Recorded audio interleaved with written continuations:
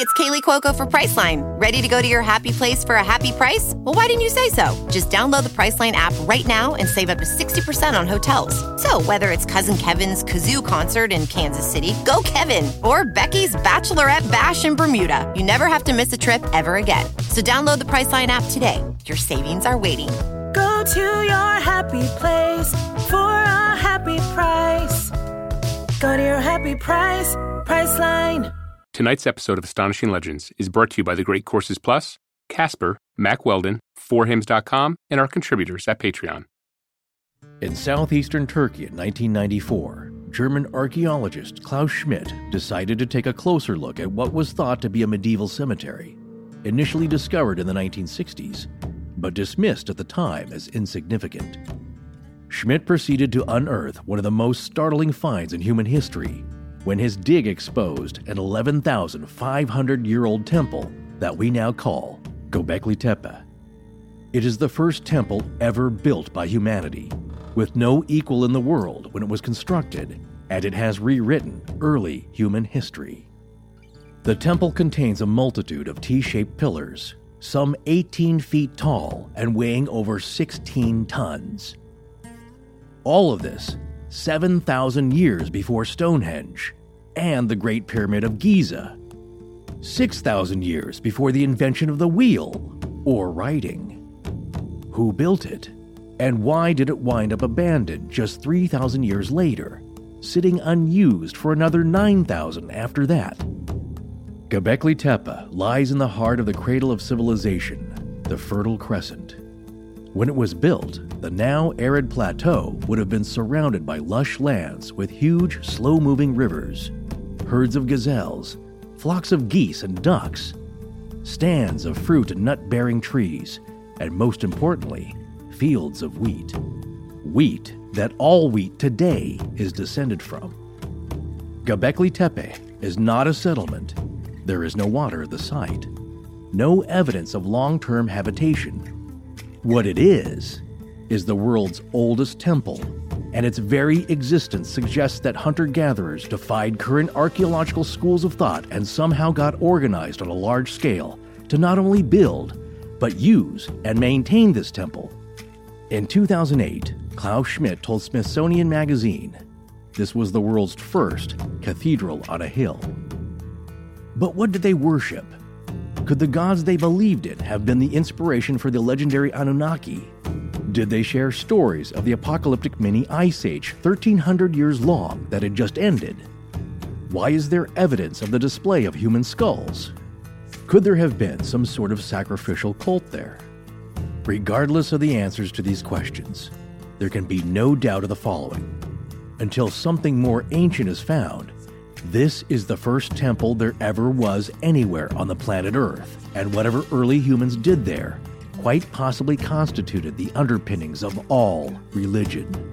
Göbekli Tepe may have even been the seed of the Neolithic Revolution, when mankind made the crucial transition from hunting and gathering to settling down, cultivating crops, and domesticating animals, both for work and food. Australian archaeologist V. Gordon Childe called that the most important event in human history after the mastery of fire. In fact, Göbekli Tepe itself may have created that need to settle down, changing the course of human history forever.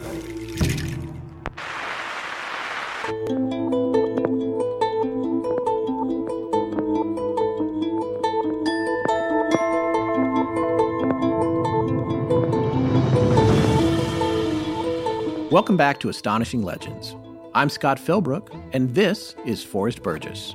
Discovering that hunter-gatherers had constructed Göbekli Tepe was like finding that someone had built a 747 in a basement with an X-Acto knife.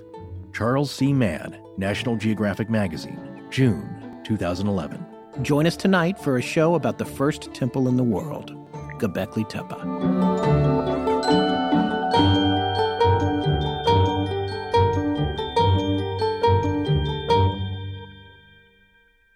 And we're back. That we are, and thanks for joining us, folks. By the way, please remember to support our sponsors when you can. When you support them, they support us, and the show stays free And we get to keep doing it. So it's like one of those critical things.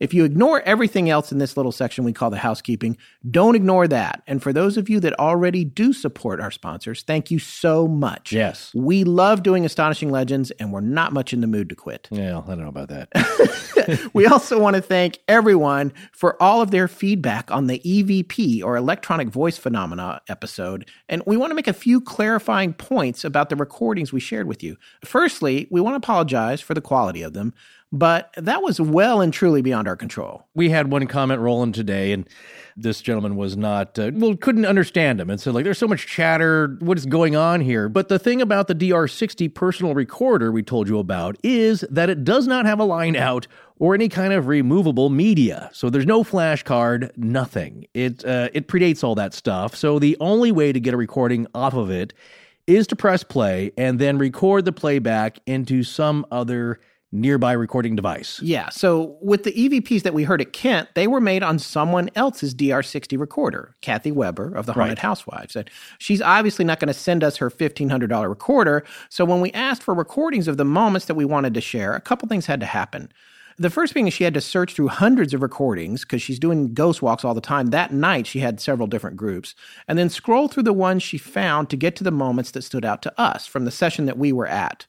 Then she had to play that recording into her iPhone or whatever device she was using and send us that file, which she did, but she's very busy and this process sometimes could take her a few days. And then additionally, the playback quality from the DR60 is so crappy, it didn't really matter. And then to make it even more difficult, she had the two, like the DR60 and whatever she was recording with, a little too close together, so the volume was like overmodulated, meaning a little distorted, these individual files that she made for us. So it wasn't necessarily better than what we had on Forrest's Zoom digital recorder, which we actually used for the show, and that was about 6 feet away. Exactly. So we wound up going with my recording, but it was my first time at a ghost walk in that situation. And frankly, I didn't, as I said in the show or the episode about it, I didn't expect we'd be using that at all. So that was just going to be for my personal playback, my notes. I didn't even know you were doing it. No, so. Exactly. Yeah. For fun. I was going to listen back to it so I could relive the moment and see if there's any creepy voices that I've noticed so far. So far I haven't. But that's the deal. I was a little far away. I was kind of shuffling that with a flashlight and my cell phone, running Spirit Storybox app, and all kinds of, so it wasn't really a professional rig. As we say. And a lot of people were asking, why is there so much chatter? Everybody's talking, and what you have to remember is no one knew we were recording the entire experience. No, it wasn't exactly. So no, this is a gathering. That's how it is. What you did get to hear is that's what it sounds like at a ghost hunt. Yeah, not a ghost walk. That's somebody who's a guide telling you about the spooky kind of things, and there's people, listening to them. This is very interactive. Yeah. So there's a little bit of a test, and then, quiet moment while you wait for a reaction, and then you discuss it. And that's what the chatter is. Yeah, that's what you've got, like 8 strangers standing around freaking out about what we're hearing on the playback. So people are going to talk and speculate, and we're going to play it back over and over. And so that's why it sounded that way. Everyone who was talking didn't even realize that we were recording it. There was no way that they could know that they were stepping on a recording of any kind. Well, it's interesting because Roger from the ghost hunt that we met, Roger and Jill, Roger and I were talking about the Yanni Laurel thing, whereas you probably heard about that. Just look that up. It's a phenomenon where, depending on where the vibrational register that your brain's able to handle makes the difference in what you hear. So some people hear that and it's like, oh yeah, I can hear Dark Roast. And other people, it's like, it doesn't matter how clear it is. Yeah. It's not going to register. Yeah. And then you have to filter that through belief. Right. So anyway, that's kind of what was going on there. So we understand if you heard that and it was like, I didn't get any of that. Why'd you even air that? Right. Well, to us, it sounded like something. Right. And you had to be there. Right. So what we're saying is, for next time, we've got our own DR60 now, and we've learned a ton about what not to do on this session, and we will be way more buttoned up. So we aren't done with EVPs by a mile. Yeah, that said, we have received some other files from that night that Kathy did record straight out in a quiet environment, and we're going to be checking those out. In fact, John Bolin, who does all of our opening sponsor announcements and did the scary intros and outros on the Black Eyed Kids series this past Halloween, he's a professional mixer with pretty much every tool you can imagine at his disposal, and he's interested in running everything we've gotten through an extremely sophisticated Pro Tools plugin and processing it and analyzing it in what is essentially a forensic way to see if the voices we are hearing are really there and maybe even determine if they're human at all. he should also be able to clean them up a little bit, hopefully. So we're going to be doing this with any future EVP sessions that we do, too, that have any kind of results on them. So. Yeah, see, this is the scene in the movie, folks, where the person takes the clip of audio to a specialist and they analyze it. Like in the Mothman prophecies, it's like, well, the voice isn't human. What? Yeah. So that's what's going to happen with this. And hopefully there'll be some very interesting results. So stay tuned for that, folks. But it may take a few months to get all of that into a show or of some kind. So we're working on it. You didn't think we were just going to walk away from all this, did you? Oh, no. Yeah. So anyway, enough about that. We have new coffee mugs, by the way. They are so freaking cool. I've been feeling inclined to hoard them all for myself, but they must be shared with the world. So Forrest had said our last round of mugs were great looking, but too small. Yeah, I like a lot of coffee in one shot. It's like at least 11, 12 ounces, 14 to 16 preferably. Well, the last ones were 11 ounces. These are 15 ounces now. That's okay. I'll go with that. Great big handles. Yeah. They're really cool. They look like something that you'd been taking on a camping trip for 10 years. Yeah, people, they're faux distressed, which I guess Scott's going to chip each one. Yes, He's going to chip by the paint hand. on each one. Yeah. So they look kind of old-timey. Chip it. Yeah. Anyway, we've made them in 2 striking colors with Astonishing Al on them. And if you believe any of this at all, on the other side, just like we have always had. And they aren't in the store yet, but they should be in the next week or 2 tops. We've also restocked our hats in all colors. They should be up in there soon as well. And we're working on some new fan art stuff, so just bear with us. Keep an eye on the store. And last thought before we hop into the Wayback Machine here, a massive, massive shout out to Nicholas Walker. Oh, yes. Who sent us one of the coolest gifts we've ever received. I mean, pretty much everything we get from you guys is amazing, but Nicholas went above and beyond, hand making a painted skull version of Astonishing Al, our logo, then mounting him to a metal pole, bolted to a wooden base with a Unsolved Mysteries style writing on it. That's right. But the name The Astonishing logo, Legends. yes. Yeah, very cool. Honestly, I thought my son was going to lose his mind when he saw this thing. Well, I still say you should put that in his bed so he wakes up to that, because it is life size. Yes, and it has a realize, headset. Yeah, too. I didn't realize that. I was just looking at the tweet that Scott sent out, and I wasn't really He hadn't thinking seen it in about person yet. No, not the scale of it. And then I showed it, like, whoa, that is human size. Yeah, we actually put pictures of it, or I did, I should say, all over our social media. But if you didn't see it, we'll post some pictures with this episode, which you can find on the page for this episode at our website. Well, what's interesting is that skulls figure prominently, In and the tonight's display show. of skulls figure very prominently in tonight's show. Yes. So anyway, Nicholas, we cannot thank you enough. I can't find you in any of our channels, which are channels of social media are all kind of hard to manage, but send us an email so we can thank you properly. Yes. And last note before we get rolling here, we are dark next week. Now, I know we were just dark last week, but next week is Memorial Day. You're going to have stuff to do. Yeah, my family has plans. You guys will be busy anyway, but we're going to be back the week after that with one of our usual 3-week runs. All right, so let's get into Göbekli Tepe. I got to tell you what, I am so excited about this. When you first told me about it, I wasn't sure there was any there. I was like, okay, you what's never happening? are. No, Yeah. that's not true. Okay. You know, you had to talk me into Henry Plummer. And then that was so good that Mankey did it on Lore shortly thereafter. Well, So- he didn't mention it. Yeah, he did. It was No, one it of was a brief mention, I guess, but- Well, it was part of a series of abandoned towns, kind of, or ghost towns. Yes. and things like that. But it was surprising to hear. Oh, here's an interesting tidbit about that. Today is the 155th anniversary of him becoming sheriff. Today we're recording the this? day we're recording, sent to us, I think posted into the Facebook group today by listener Trish. So that was a... So this is, by the way, we're recording because we're so far ahead and so organized. This will be we're recording this airing on hours Thursday. later, Yeah, yeah. May 24th. This show's hopefully going to go up by Saturday, God willing, and Sarah complying, our editor. So that's cool. So today is the anniversary, 155th? That number sounds right, but no, he's... Well, I'd say just like that, when I first started looking at this at Göbekli Tepe, I was like, I'm not sure what all we're going to find here, which is what everyone's saying. Yeah, right. But it's really turned into kind of a fascinating thing. And I kind of like, you're the Mr. Spoiler. You always tell me how a movie's going to end that I haven't seen before I see it. But the thing I like to do is go in blind, and I went into this truly blind. I hadn't heard of it at all, except from you in passing conversation. So as we're getting into it, why don't we talk a little bit here about some of our sources before we get going? Right. So as always, our astonishing research corps, the ARC, dug up a lot of great articles, journal reports, magazine articles, citations from long buried journals and ancient texts, as they always do, which were fabulous. So we're going to draw bits here and there from them. A few of them have disappeared in the Middle East, I believe. No, what, our ARC members? Yeah, that we set them out into the field. We're legally responsible. I hope that doesn't happen. No. Yes, they all paper tigers. We research the darkest, deepest corners of the internet to bring this to you.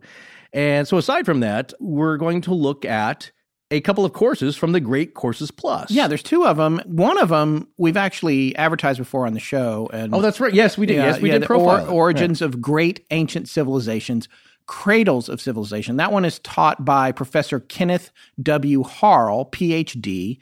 He has an interesting quote about his lecture series, which also applies to talking about Göbekli Tepe.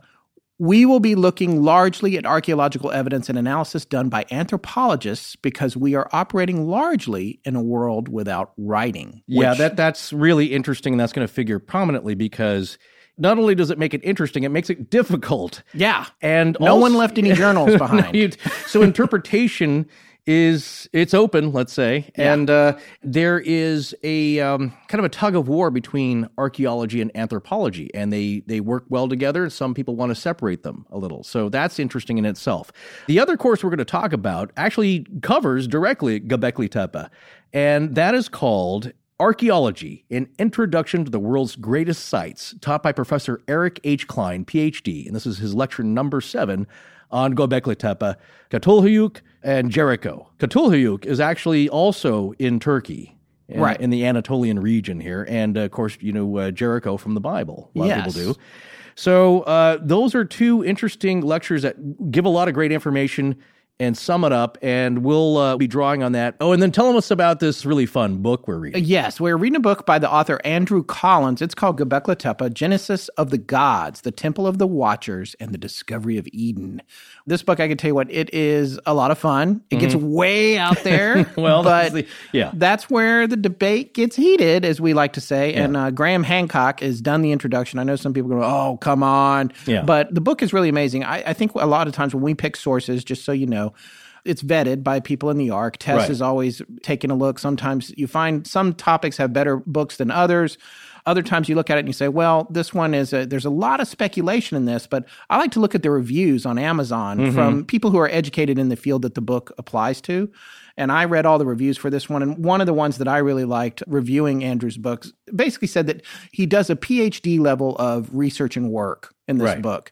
And as you read it, that really comes through. You really start to understand what's going on there. And there's not a rabbit hole that he doesn't go down. If he passes one, he's going to bring it back to you. But the other thing that he does, and he's a master at it, and it's the same thing this reviewer said on Amazon, is speculation. Because of what Forrest just said a few minutes ago, we're predating writing here. And as you heard us say in the cold open, this is before writing. So all you have to figure this out is just what you can find today. Right. Without any words or any other kind of history. And so there's a lot of speculation about what's happening. Right. But the simple fact is this site, as we have already said in the beginning of the show, is the oldest site of its kind in the world. There's nothing even coming close to it. Yet.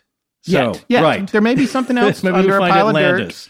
Yeah. But here's the idea on that is that, and people are maybe quick to discount authors and researchers like Graham Hancock and Andrew Collins, but I believe there's actually room for it within the broader field of archaeology and anthropology in an argument that we'll probably get to in part 2, or I'd like to start off part 2 with that because it's in the areas of processualism and post-processualism. So those are ways... You're making up words again. It sounds like it, doesn't it? But processualism? It's processes. Oh. Briefly here, not to get into it, but it's a way of one school of thought, probably from the mid-50s into the 60s, of thinking about archaeology objectively and trying to make it more scientific and objective, and let's throw out some things. And then a counter movement on that, saying like a lot of this at some point, and this is kind of the point I think Scott's getting to with these ancient sites, is that it ends at a certain point and then it's educated speculation. It's educated guessing. Right. But based with people in the field and people who do have PhDs, they have a lot of background knowledge and years of training in the field and study to back that up. So, you kind of have to weigh it, and there's people who are for it, against it, and so there might be room for it with some people and maybe not. But what we're saying is that at some point, the leaping off point is also, yes, it gets speculative, it gets fantastical, but it also gets a lot of fun.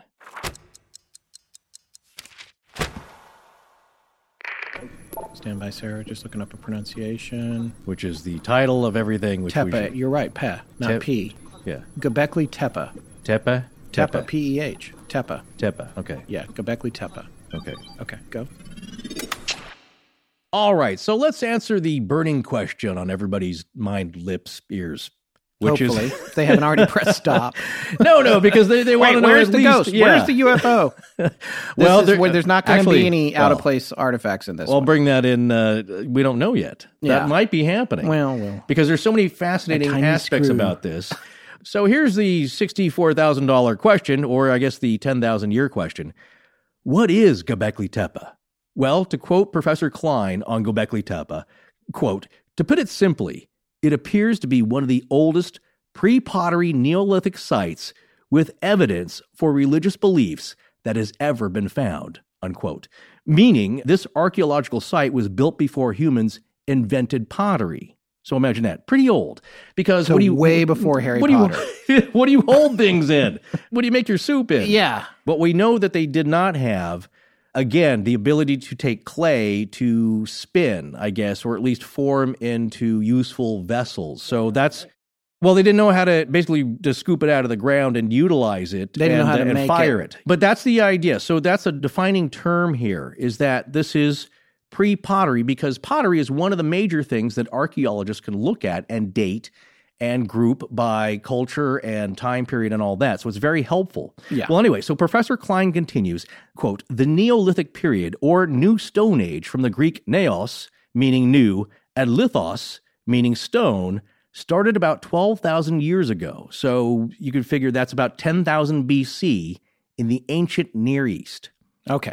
So that tells us a little bit about what Göbekli Tepe is, the oldest pre-pottery Neolithic site with evidence for religious beliefs that's ever been found. Exactly. But let's talk about where it is. All right. So basically, it's located in what archaeologists call the Fertile Crescent, near the northernmost edge of this Fertile Crescent, and it's associated by another name, the Triangle d'Or, or the Golden Triangle, because the land of the region was able to nurture, because of its fertileness and also mild temperatures. That's another thing, because, of course, there were areas that got very arid and hot.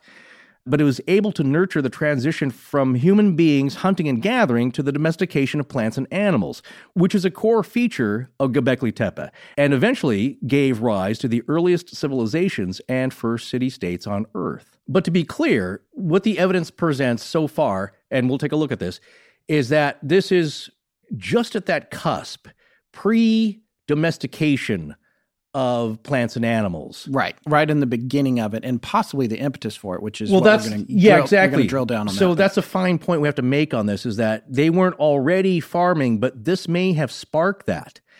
And then to other areas in Mesopotamia much later, which actually gave birth to the great cities of the earth, the Sumerian cities, Ur, Uruk, in the regions of Sumer.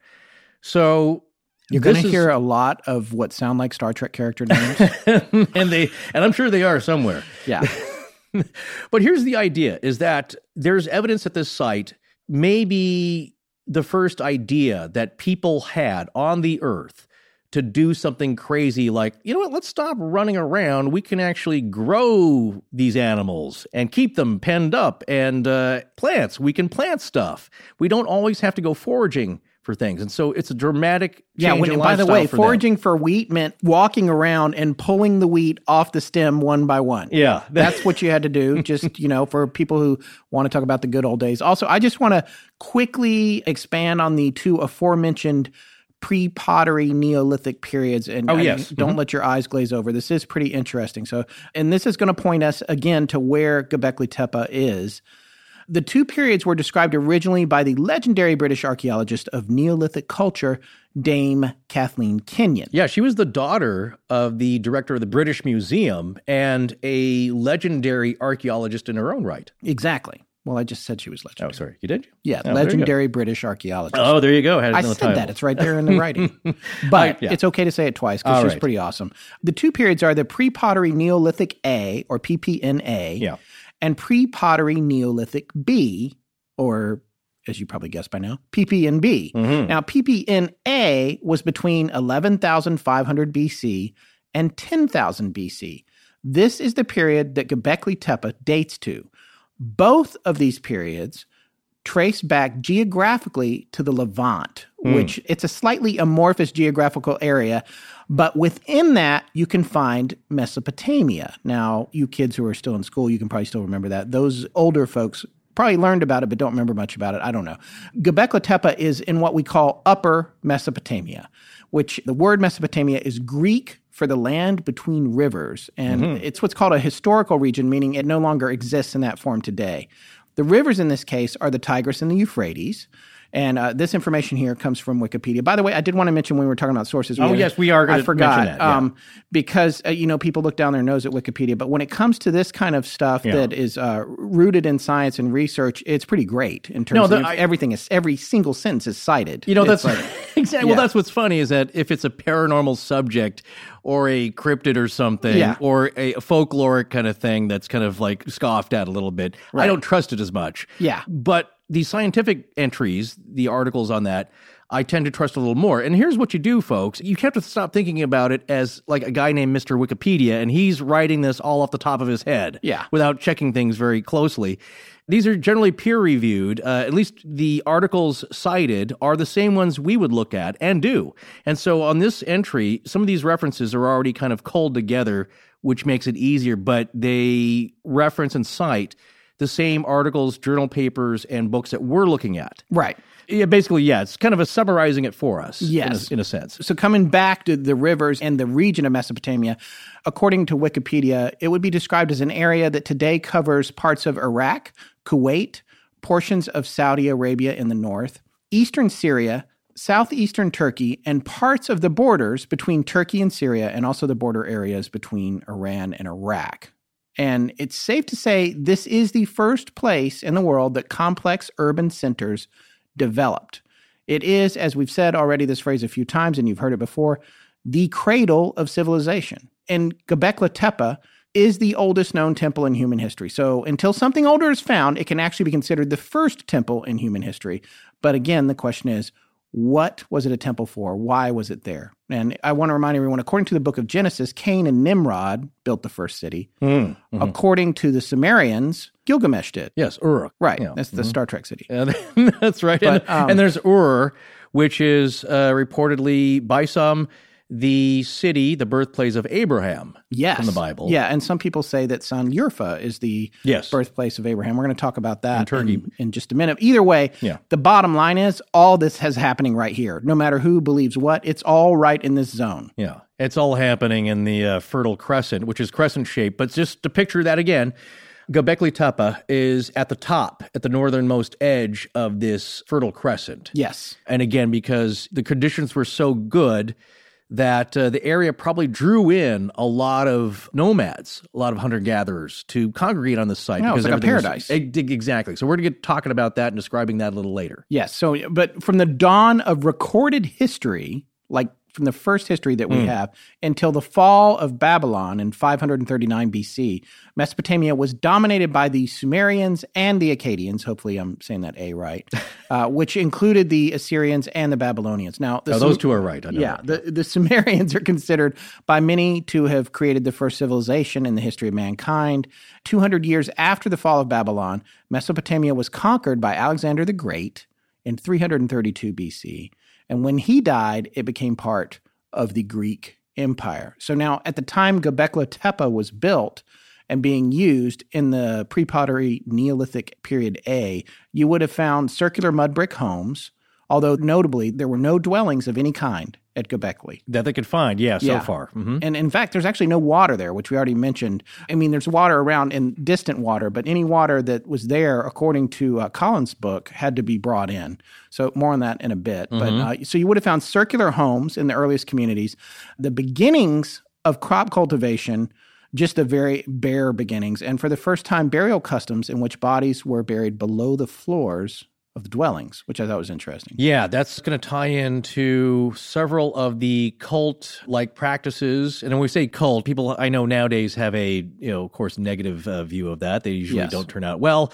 But basically, what we're talking about is it's kind of like a path of thinking by a group of people where we're all going to do this as a form of worship, or we all believe this collectively.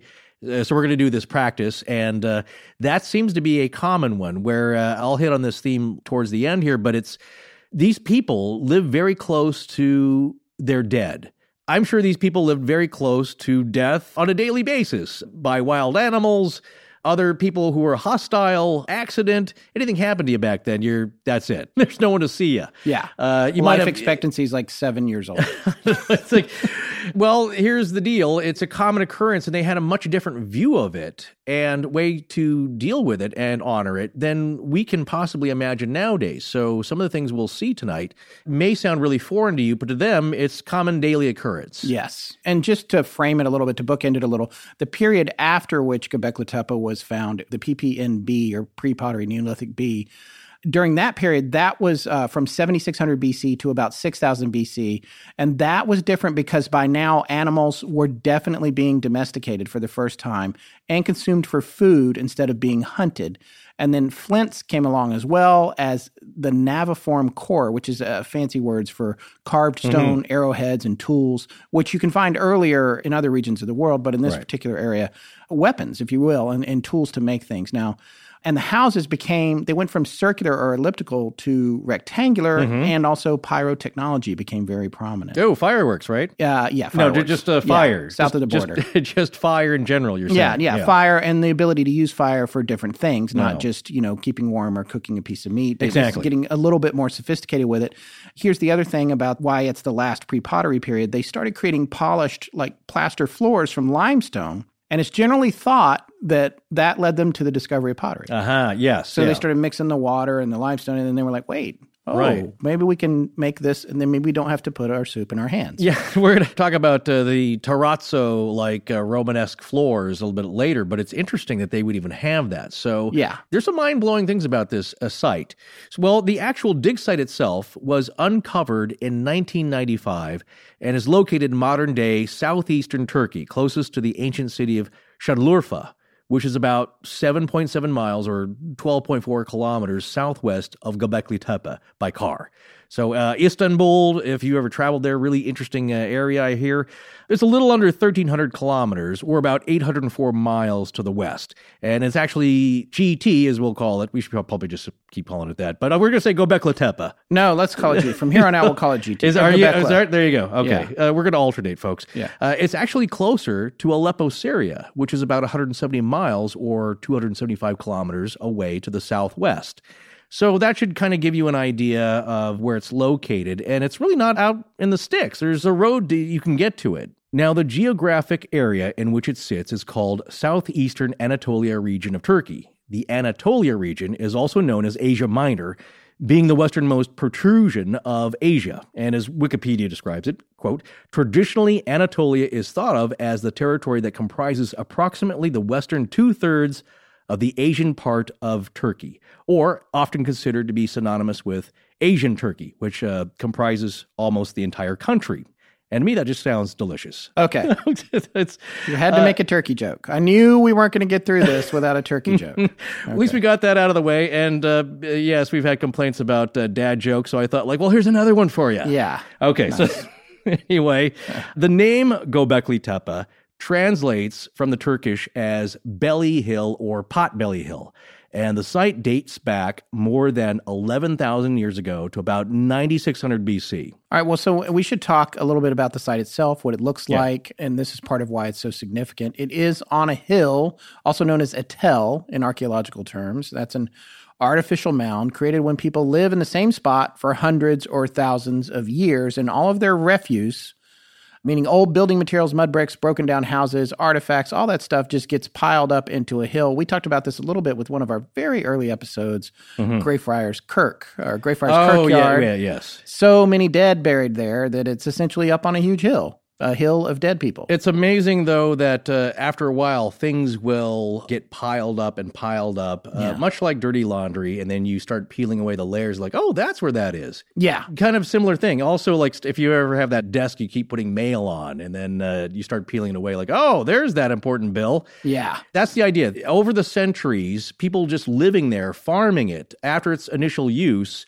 and just natural erosion and the way that the earth moves wind and dirt and water around, it gets piled up and things get buried. The earth takes all eventually. Yeah. What this forms, if you can kind of picture it, is that it's like a hill that's been shaved off. It's flattened with sloping sides that can reach almost 100 feet in height or 30 meters. But Göbekli Tepe has a slightly rounded top and a height of 49 feet to 50 feet or about 15 meters and is about 980 feet or 300 meters in diameter. So it's pretty big. It's a giant, like 1,000 feet across. Yeah, it's a fifth of a mile. Yeah, it's kind of a huge mound with a gently sloping top. So I guess people would say, like, look at that pot belly over there. Yeah. Like a dad laying on his back. Right. Yeah. So anyway, that's in archaeological terms is called a tell. And Göbekli Tepe also has some key elements that make it one of the most interesting and important archaeological sites in the world.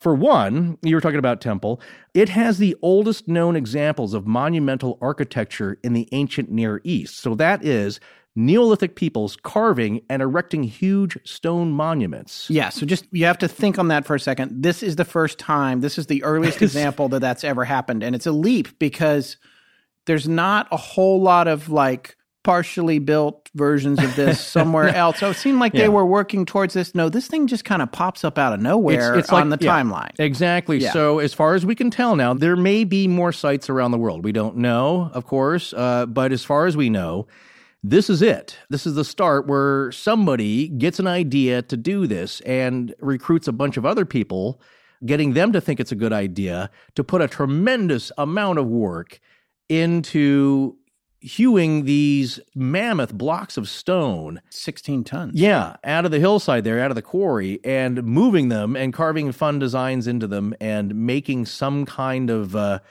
tribute space, a sacred place, a sanctuary out of these. So that's what we're dealing with here, is the first time that humans got the idea to do anything like that, as far as we know. Well, the main guy here, there is a main archaeologist who's been on the case. We mentioned him in the opening. Exactly. Klaus Schmidt, and he's a German archaeologist and a member of the German Archaeological Institute. And he was leading the excavation at the site for over a decade and was most familiar with the findings there until his untimely and unexpected passing from a heart attack while swimming in July of 2014. But and I got to say, it was odd researching this because he was such the vanguard. He was the guy on this. And you read all the articles, and they're all fairly recent, and it feels like he's still around. I mean, I feel bad. I only just met him a few days ago through our research, and then to find out that he's passed, you read the articles, it looked like they could have been published yesterday. Oh, yeah. No. And it's like talking about him in the present tense. And right. It's very current, and the thing is that he got this going, and we're going to talk about how it got discovered, but really, he's the driving force behind the discoveries here. I mean, he's had certainly help. Yeah. With the Isten, of course. We're the Sandlurfa Museum, other German archaeologists, of course, and other people helping him, but he's the main guy in this story. So he came up with some interesting ideas about what Göbekli Tepe was used for by these ancient peoples. So what did he find? What was his kind of realization that led to all this? Well, according to Professor Klein, and also cited in an article by the Smithsonian Magazine titled Göbekli Tepe, The World's First Temple, by Andrew Curry from November 2008, so far, what Schmidt and other archaeologists have uncovered is at least 5 stone circles of various sizes, one of them being 65 feet across. So that's kind of the first realization that there is a pattern here to these slabs of stone. Quick reminder. Yeah. We're 7,000 years before Stonehenge. Just want to remind Yes, everyone. exactly. And Schmidt was actually quoted as saying in one of our research sources, I think it was a National Geographic article, quoted as saying in 10 to 15 years, Göbekli Tepe will be more famous than Stonehenge. Oh, yeah. That's No, what it he may said. be. There's certainly more stuff there. And here's something I want to mention that I thought was interesting coming from Graham Hancock's introduction to Andrew Collins' book, is that he is wondering, is there a connection between the abandonment of Göbekli Tepe and the building of Stonehenge, or the start of it, which was around 3000 BC. I know there's a time span there, but perhaps there's more communication and connection between these ancient peoples than previously thought. So that's kind of interesting. Did I tell you about the time I went to Stonehenge? No. My grandmother did you really? planned you did. That's a Christmas right. trip but she planned it right at Christmas and failed to understand how closed down things are in the area. Right. So I saw it through a chain link fence. Oh, did it feel magical? Yeah, no. Didn't. It was a chain link fence. It felt right. more like the scene from Terminator 2 at the playground. They could have been styrofoam for all you know. Yeah. So why don't you tell us about kind of the techniques that Schmidt was using and kind of what area we're talking about here? Well, one of the things used, and it's going to be very familiar to people, especially if they remember, pretty much anything we've ever talked about. Exactly. But like Oak Island, for example, Right. a ground penetrating radar, GPR. They're using geomagnetic surveys. This is a good time to be doing this stuff because the technology has come a long way, That's especially true. since that site was initially discovered and disregarded in the 60s as just probably a cemetery. Right. It's the right time to be doing this. So apparently Schmidt, before he passed away, had mapped around 22 acres, the entire summit, using those remote sensing techniques. Even then, the main 1 acre excavation area he was working on actually only covers less than 5% of the entire site. So Schmidt was known for saying archaeologists could dig there for another 50 years and only scratch the surface. Yeah, archaeology it's a decades, generational long endeavor because think about it. Just ask the Laginas. You have to sift through every bit of dirt, every cubic inch, every cubic centimeter, because you might miss something. Yeah. Something significant could be the size of your pinky nail. So you don't want to miss anything, and it has to be categorized and carefully gone over. So this is a long-term endeavor, and Schmidt knew that. But what Schmidt and others had found and were actively excavating were 5 megalithic stone circles. And there are at least 16 other stone circles still buried, which Schmidt found using things like, we said, GPR, which I'm surprised we don't have our own unit by now.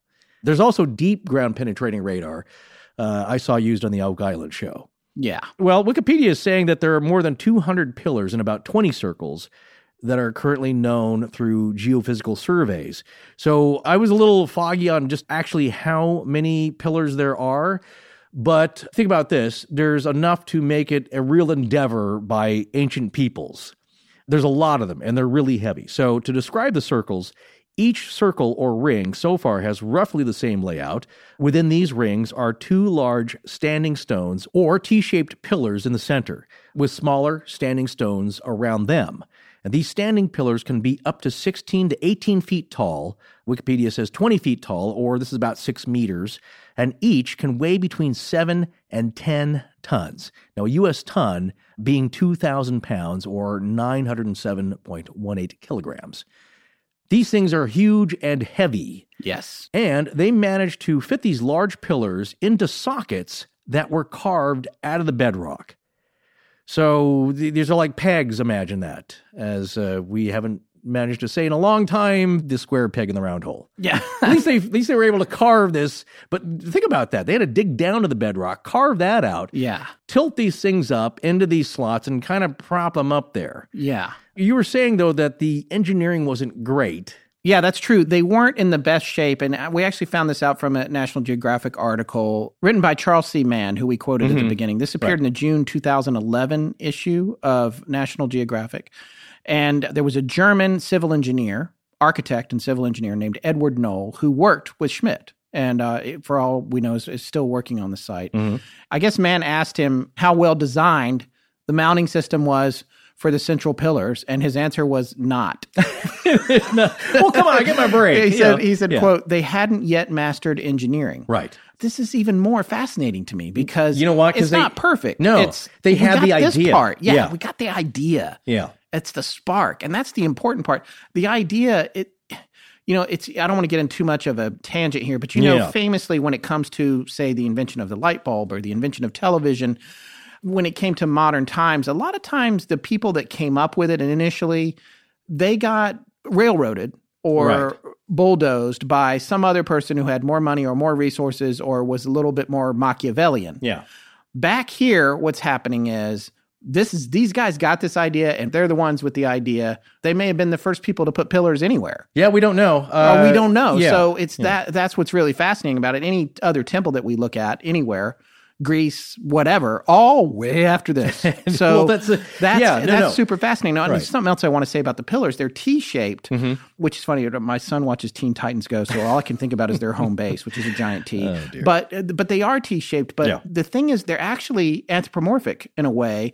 The T at the top is supposed to be a head, but it's not the way you think. Right. The T is not facing you, it's sideways. Yeah. So when you look at these pictures of these pillars, and we'll have That's right. we should have some of them. It's going to be difficult because all these pictures They're belong. copyrighted. Yeah, Yeah, belong the good to ones. like Yeah. Smithsonian and National Geographic. So it might just be a link. But when you look at them, the face is on the end of the T. Yes, good for explaining that. Yes, yeah. and the vertical shaft of the T has these arms that are drawn on the side. Right. And then the hands wrap around the front corners. So it's like a person, but the head, because the T is sideways, is kind of long, like the alien. Yeah, that's a way So to put it. I sure. think Yeah. I don't.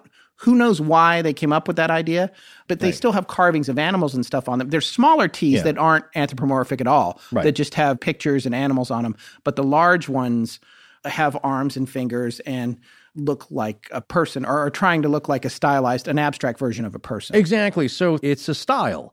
Think about the cave paintings you see, and it's like, wow, that horse has a giant belly on it and tiny stick legs. It's Yes. like, well, that's style. Think about medieval painting, how, it's flat, two-dimensional, people look funny. The castle looks small and about 10 feet away on the lawn from these giant people. It's like they were just getting an idea of perspective. And as we'll see in some of these ancient paintings found at some of these sites, the animals represented seem massive. And you could say, like, okay, well, that boar that they're hunting is about 30 feet tall and 10 tons. Or they just thought it was more important. So the size relationship means that it's a reverence kind of thing. Like, this thing feeds us. It can also kill us. We have a lot of reverence for it, so we fear it. We also need it. It's the size relationship makes it important. Sure. But that's the thing about these pillars. Not all of them are T-shaped. So basically in the center, you have the T-shaped ones. Yes. And then they're encircled by smaller standing stones that also face inward. And some of the stones are blank, but most have elaborately carved pictures of animals on them on their broad sides. Things like foxes, dogs or wolves, lizards, donkeys, snakes, scorpions, bulls, lions, gazelles, and vultures, and a few other species, but also insects and arachnids. Yeah. And especially vultures. Yeah, the vultures are very prominent. So there's a lot of ideas behind that. And again, we don't have writing, so everyone's having to guess about these things. But one of the things that Andrew Collins says in his book is these are not the friendly, fuzzy, cute, friendly, happy animals. These are all animals that, for the most part, that can hurt you or dangerous.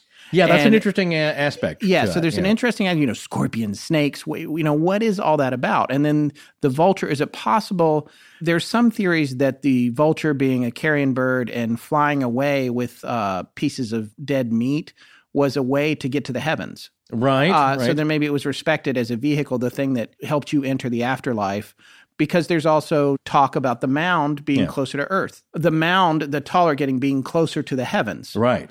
And so there's the idea that, or whether you're talking about pyramids from other cultures or whatever, at the top, you're as close to the heavens or to the sky, and maybe there's a connection there to an afterlife or that sort of thing. So all of that stuff could come into play here, and this has been speculated on by people who are much smarter and better educated than we are. Theorized, let's say, hypothesized. But Çatalhöyük, nearby, also in Turkey, another bless you. important site. Sure, thank you. Which actually sounds kind of Native American, which I like. But Well, you're here's- putting that accent on it. Yeah, the idea, though, is there is a painting that survived that shows, I believe, vultures crowding in around a prone body. And the thinking is that this also might be a way of preparing the dead, in that the vultures, the predators, would strip the flesh away from the bones. These people were purposely left out in a field. The flesh gets stripped away, and then the bones are able to be prepared, either maybe in an ossuary or buried beneath the floor. It's a big deal. Right, because you don't particularly want to put Uncle Pete under the floor with all his flesh and all that other stuff, because after a while, the house is not going to smell so great. Right, so it's a ritualized thing. Right, so put him out on the hill. Right. Let the birds do the bulk of the work. Right. So they have a function, and it is a spiritual journey into wherever you're going to go. Meanwhile, the vultures are like, Carl, this is the best place. It is. I love it here. There's a fresh meal. They just lay them out. Yeah, exactly. Yeah. They're right there. Well, like all the other animals, they serve their purpose. Yes. That's another big theme of Göbekli Tepe, is that it's a relationship between man and animals, and also the relationship between the way hunter-gatherers saw animals and the way that people who practice animal husbandry, farmers, will see animals. Their relationship is different. The hunters have a respectful view of them in that they could be adversarial. You hunt a dangerous boar, it could kill you. So you respect it. It's on your level. It's a game. So there's a lot of respect there. Whereas the farmer, it's like a nurturing thing. You are raising them. You are caring for them. You're feeding them. They're going to nourish you at some point. But it's a different way of looking at that. So you're trying to find them when the space aliens hide them in the horse trailer. Oh, sorry. Oh, the Skinwalker. Yes, that's a Skinwalker Ranch. Well, they're very expensive, so thousands of dollars. Yeah. Here, that will mean, though, how you live. And so the way that the people who built Göbekli Tepe lived was still nomadic, hunting and gathering. And here was a reason to gather, but not for food, for a social and religious purpose. So that's the reason for possibly, it's a hypothesis, is that that's why we're seeing pictures of animals on these in kind of a relationship way that may be kind of scary, but that's how they're thinking of the beasts of the field and their relationship to them. But, there's some, nice ducks and geese and different, it's not all terrible, horrible animals that could kill you. But there's a theory that came out in the summer of 2015 that some of these images might be pictographs, and that means the carvings could tell a story, but no one yet knows what that story is. There's really no way of deciphering this. And so think about it as a picture rebus, maybe, that to them, these images mean something in a particular pattern or succession. And it's not just pictures of animals. There's also kind of abstract art, design. Like you said before, there's people that are kind of stylized. There's a totem pole. There is a totem pole. We're going to talk about the discoveries there. These discoveries here are fairly recent. Yeah, in 2015. So what this says to me is that these ideas are still being formed about this ancient site, and things like this are still being discovered and will continue to be in the years to come. But it's very fresh. Again, it's not a stale old dusty site. I mean, physically it is. But the ideas behind it. It is. It's the oldest one in the world. The oldest one in the world. But beside for that, it's ideas, recently excavated. Yeah, it's new thinking. It's really sparking some new thought, and that's also why it's exciting. And it's also reminding me a little of the 1x3x9 monolith from 2001. Oh, yeah. Well, that's Space Odyssey. One of the pillars looks like a monolith. It does, that's one of the things to talk about. But it looks like a monolith because the top of it's broken off. That's true. The T part's broken. The T part broke, yeah. Yeah, but it's the idea. Not cross their T. That's very good. Another dad joke. What I love about it, though, the idea, though, what I like about it is that this slab is a basic tablet, a means of communicating an important idea that's far beyond what you could probably write down. I didn't see this in anything that we read. But yeah. I wonder what compelled them to make a humanoid a T shape like that in its profile. Right. I think it's just... I mean, I know it's abstract, but... It's abstract art in a sense. Yeah. Maybe some of the first. And maybe they thought it was going to hold the roof up better. There is some other discoveries there that are going to happen that we're going to talk about. Did it have a roof? Well, they don't know. They don't know, right? Circular enclosures, that's what because I didn't think. Guess what it would be? It would be, wood organic materials that have long since faded away. It also collapsed in on itself and purposely taken down. So we just don't know if they were covered. The dig site itself now, the main pit, is covered. It's got a corrugated metal roof over it to protect it from the elements. Yeah. But that's what's interesting is that if you're talking about the representation, I see it as it's like a style. Certainly, they could have carved these stones. They had the skills to do that because some of these drawings, as you'll see in the photos, are fairly well done. They're not that crude. No. They're not stick figures. Like, even people today can't draw a decent humanoid. I couldn't do what they've done. Right. Well, because there's one, like, three-dimensional little chameleon thing or something that looks amazing. Yeah. Well, yes, exactly. I know what you're talking about because he's he looks like a tattoo. Like he's like crawling down the side. He's slithering. He's in a kind of an S pattern thing. Yeah, I mean, and that's the thing. There's definitely art that predates this in terms of skill. By the way, Forrest and I saw Werner Herzog made an amazing film called The Cave of Forgotten Forgotten Dreams. If you haven't seen it, you got to check it out. First of all, he's the most entertaining documentary director of all time, just with his accent and his observations. But he's also incredibly talented. And this movie is about a cave in France they found that has, I think, the oldest stylized artwork in it. Yeah. And it was found just by some guy who was hiking and smelled something weird coming out of a crack in a mountain or something. And they got in there, it was 30,000 years old. Yeah, and the artwork is stunning. Like, it is just beautiful. And well, again, it's based on personal talent. There's people that send us stuff that's pretty amazing that I can't duplicate myself. Yeah. And so if we were all living in a cave in those times, we'd have that person do the paintings. Yeah. not one of us. My point is that it's a style. So certainly I believe that they could have carved, because they're using flint tools here to chip away and shape these things. So yeah, it's a lot more work, but they could have shaped these things in a three-dimensional style, but what we're seeing is that it's representational. So it's like a graphic. Think about the figures in your street signs. That's not exactly what a human looks like. He's kind of got rounded limbs, or he or she. But they look like Gumby. Yeah, but you get the idea. That's it. It's a representation. And you see that now with digital stuff. It's called a flat style. It's just very graphically representational. So that's kind of what we're talking about here in their own prehistoric methods.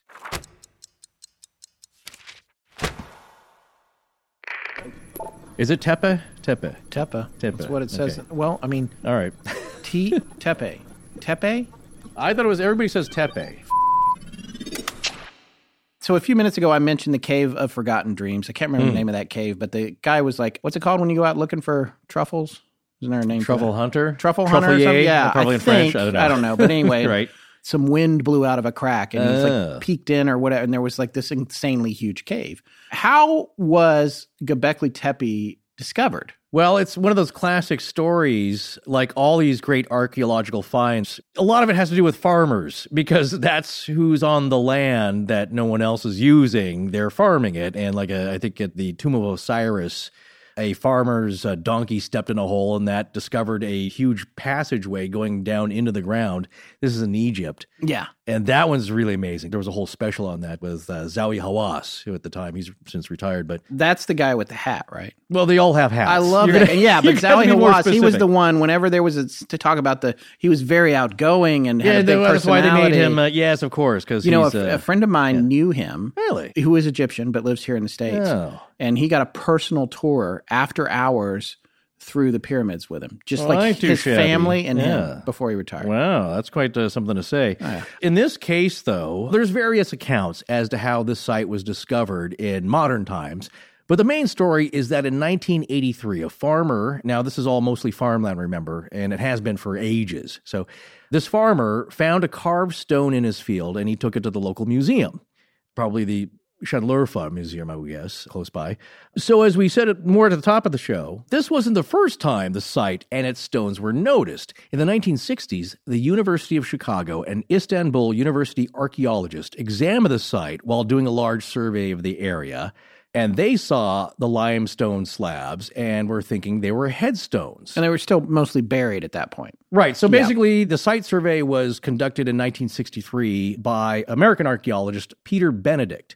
Again, he was working in conjunction with Istanbul University, and they were doing a survey of the area, and he identified lithics. Now, lithics are referred to by archaeologists as generally, as stone tools, either partly or wholly made of stone. And so Peter Benedict collected some of these lithics from the surface of the site and assigned them as belonging to the aceramic Neolithic. But he mistook the stone slabs, the upper part of the T-shaped pillars, for grave markers, postulating that the prehistoric phase was overlain by a Byzantine cemetery. So basically like a medieval, middle-aged cemetery. Essentially, he thought it was a mound. It probably started out a long time ago, had all tons of bodies and just kept getting added onto. He's looking at the tops of the T's and thinking they're slabs. And by the way, to be fair, this predates ground-penetrating radar and all the kind of technology you might use today to confirm that what you're looking at is what's actually happening there. So it's totally understandable. He's scraping away the dirt. There's stone slabs here, and he's thinking, well, it's old, but these are probably just gravestones. So essentially, it was, I wouldn't say dismissed, it was just thought of as like, well, we kind of know what this is. It's just a cemetery, and we don't need to go disturbing these folks here. And so it was overlooked at that time in the mid-'60s. So here might be a good spot to actually explain some archaeological terms before we go any further, because we need reminding, and I'm sure some of these people out there don't know what they are. Yeah, there's a lot of info in this episode. It's a little dense. I do want to remind people that we're trying to set this up so that when we get into the next part of the show, and we're still not sure if it's going to be 2 or 3, but that's why we don't ever. People are always like, just tell me how many parts it is. And it's like, we don't know. What we're trying to do is give you the backdrop here about what this place is and how it was discovered and everything that you can know about it, so that when we start really going into the speculative parts about how it might have been used and what it could have been, you have a good foundation. So this is... And so do we, really. Yeah, and so do we. We need to refamiliarize ourselves with these terms as well. Yeah, so this is Göbekli Tepe 101 right here. Right. Yeah. Well, so here goes. And sincere and profuse apologies for any mistakes to our archaeologist listeners. We have a few. Yes, we have some in the art. That's right. Yeah, exactly. All right, so pre-pottery Neolithic A denotes the first stage in early Levantine and Anatolian Neolithic culture. So that's around 11,500 to about 10,000 BP, before present. That's what that means. And that's circa. So those are kind of rough. Notice how much that brand has disappeared since they spilled that oil in the Gulf? British Petroleum. It used to be everywhere. BP, commercials, gas stations everywhere. I'm just thinking I haven't seen anywhere in a long time. Maybe in England. Yeah. Okay. Sure it's there. Sorry. Look, archaeological remains are located in the Levantine and Upper Mesopotamian region of the Fertile Crescent. So that's where PPNA is found. That's interesting. Right. And I mentioned that at the top just to reiterate. Right. PPNA, pre-pottery Neolithic A, is the time period that Göbekli Tepe dates to. Yes, the oldest parts of it. Yes. Okay, and this time period is characterized by tiny circular mud brick dwellings, which we're not seeing here, but where people live, that's where they're living in.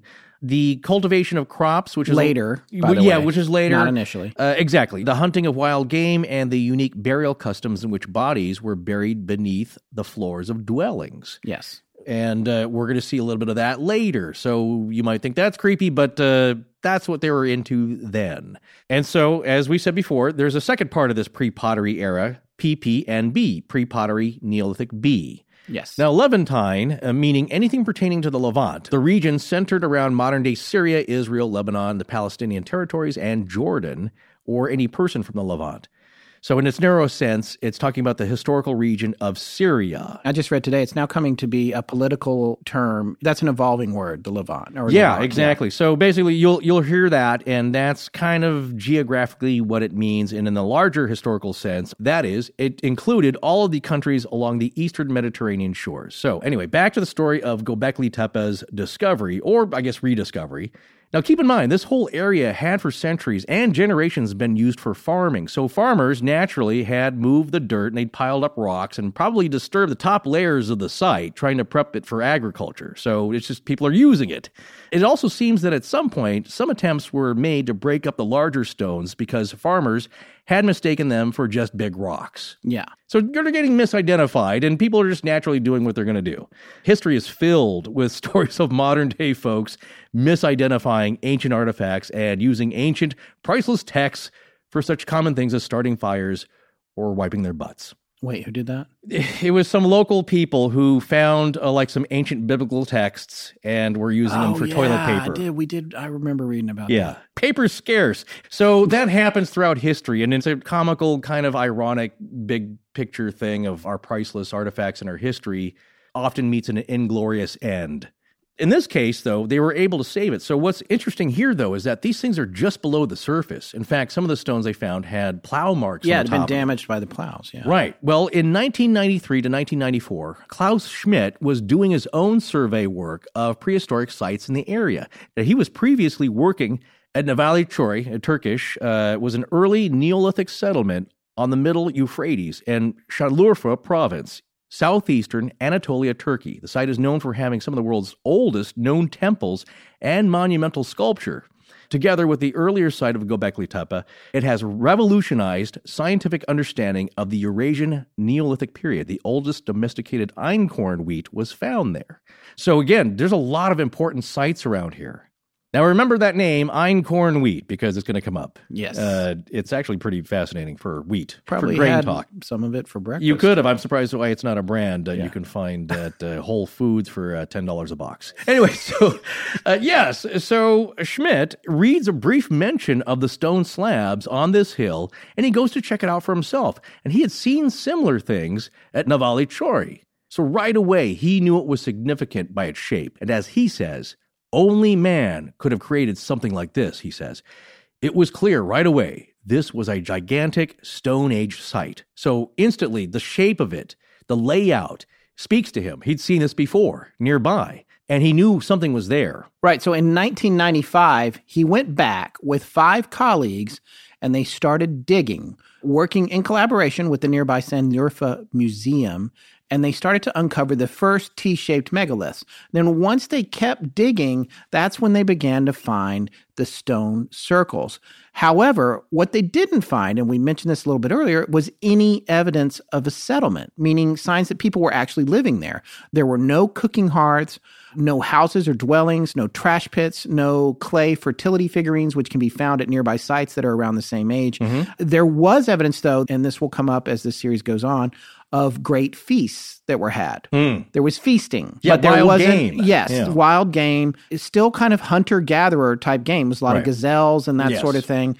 But there was not evidence of people living there. So that's interesting. Right. Food was brought in. Food was brought in. And the other thing that's fascinating about that is that it implies that there had to be cooperation among multiple hunter-gatherer nomadic groups of people. Exactly. I'm going to stop short of saying tribes. We don't know how organized they were or weren't. Right. But the feat of everyone working together to build this place and then also to feed people working on it or doing whatever it is they did there, that's super significant. Right. It's a very early example of a large group organization. Yes. And we don't know how the structures were because there doesn't seem to be any social structure that we can see. No king or rich people or there's no indication. servants. There's no indications of that. There's just not enough evidence yet. But again, only 5% has been searched. Yeah, that's true. But they did find some stone tools like hammers and flint blades. Yes. And similar tools found at other nearby sites were previously carbon dated to around 9000 BC. So Schmidt and his team estimated that Göbekli Tepe's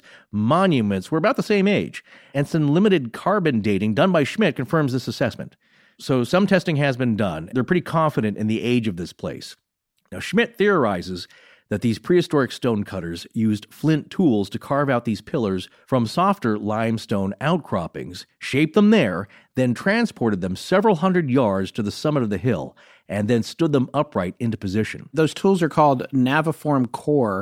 Took me a while to find this out, but naviform, I believe, basically implying that it's boat-shaped. It's like a pointed shape. And the core is, they call it the nucleus of what's left behind. You break off a piece of flint. Right. And then you beat the crap out of it until it's shaped like a tiny boat. Right. And then you can use it to carve rocks or stab your friends.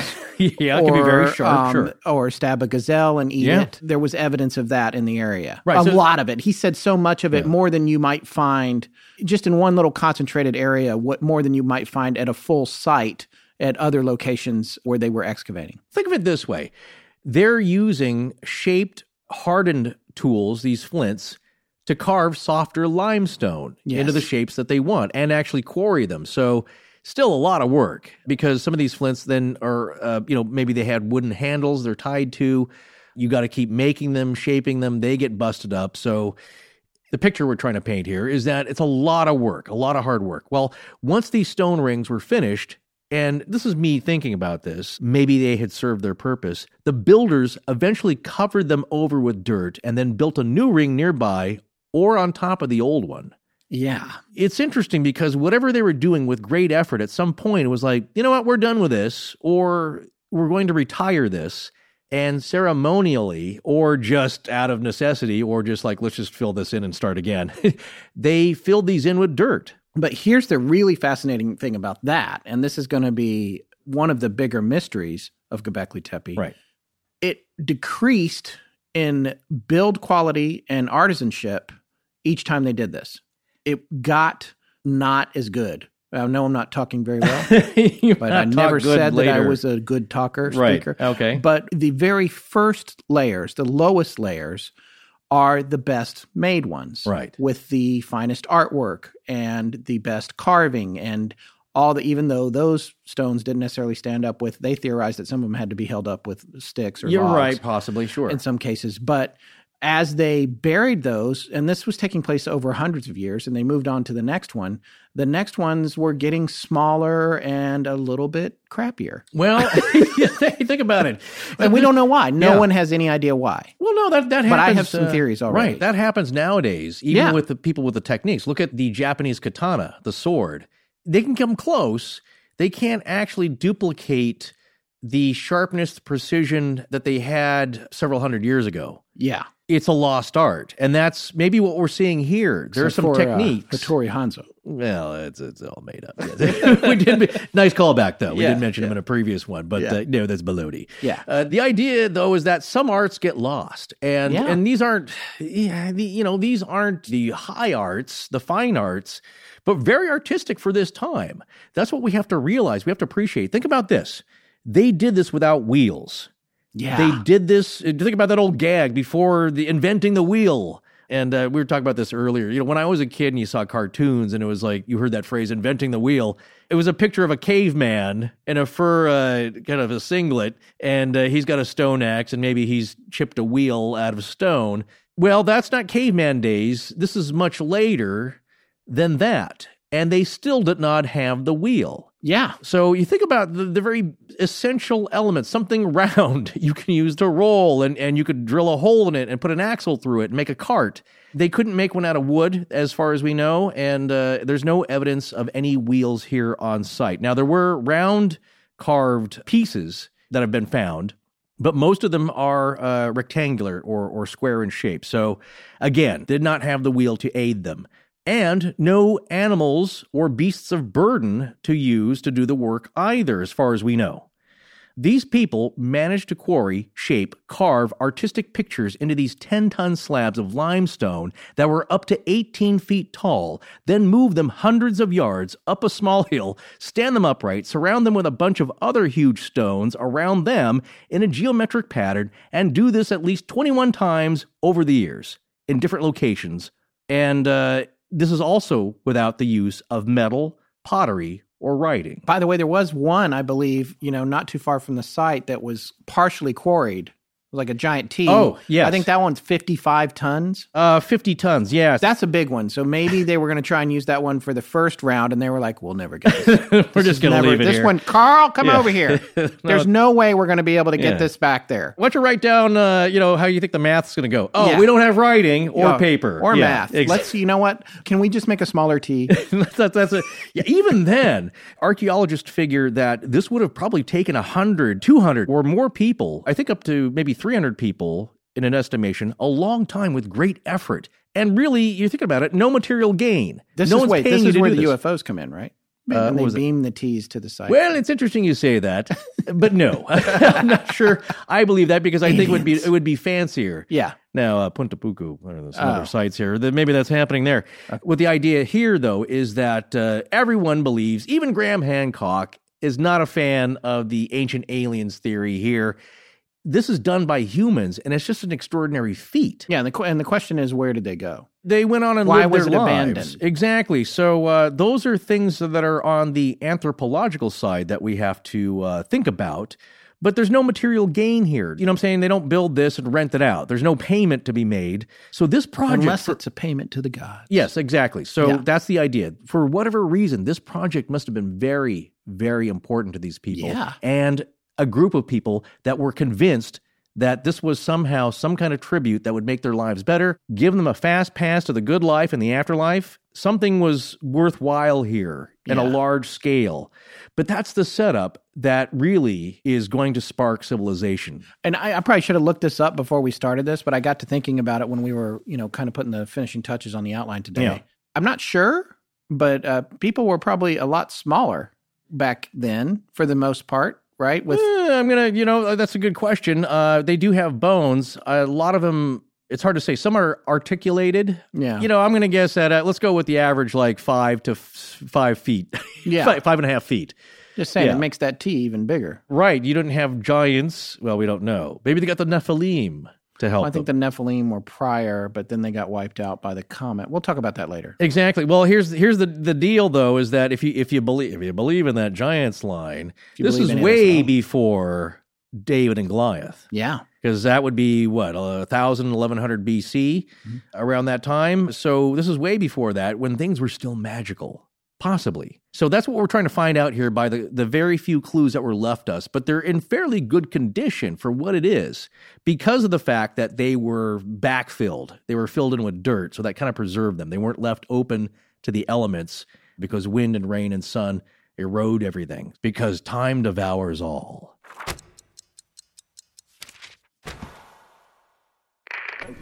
Is it Tepe? Tepe. I mean, Tepe. I would say Tepe. That's Tepe. Tepe. But not Tepa. Tepe. Tepe. Tepe. Yeah, okay. All right. We'll get around there. Okay. That's fine.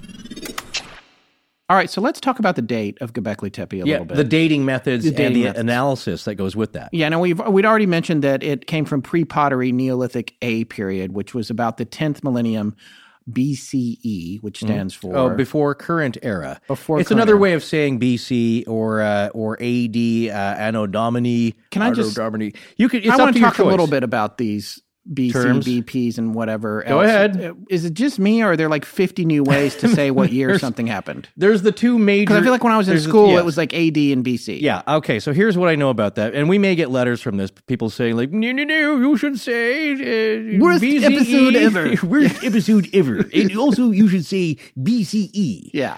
I believe it is up to the individual scholar because, again, I've seen a lot of these Great Courses Plus with Yeah. a lot of popular, award-winning professors and people in the field. Certainly the people that are very lauded who we're commenting about and referencing tonight are.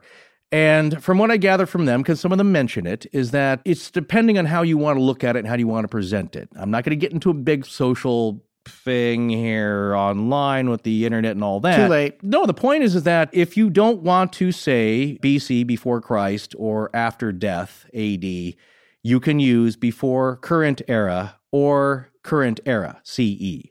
And Or so, BP, British well, Petroleum.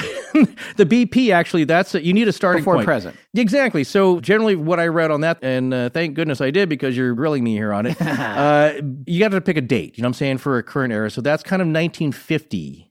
Yeah, is that's the right. I mid-century. looked that up. Yeah, the so 1950 mid-century, thing. 1950. Anything pre that is BP, before present. Right, Anything after 1950s that, to present. there you go. I think scientifically that's probably the demarcation line of a No, lot there was of, a reason for it. yeah, there was an astronomical thing, or there was some reason they picked Okay. 1950. Well, it's I a read nice that round too. number. Yeah, Let's see, we're reading mid-century. the same stuff. We don't even know it. Exactly. Of course, I that's- can't that's- recall it right now. No, our heads are mush. Yeah. If you want to say politically correct, it's just how you view it and how you want to say it. And I don't think either one is wrong. It's a personal choice. That's what I'm going to go with. So The look, year 1950 was chosen because it was the standard astronomical epoch at that that's time. Right. There you go. Epic or epoch if Yeah. you're British or Yes. Scottish. Let's move on, shall we? Okay, so anyway. But no, here's if you are questioning that in our terminology throughout the episode, that's what we grew up with. It's what we're familiar with. That's what we choose to use. You may do whatever you want depending on your viewpoints and beliefs.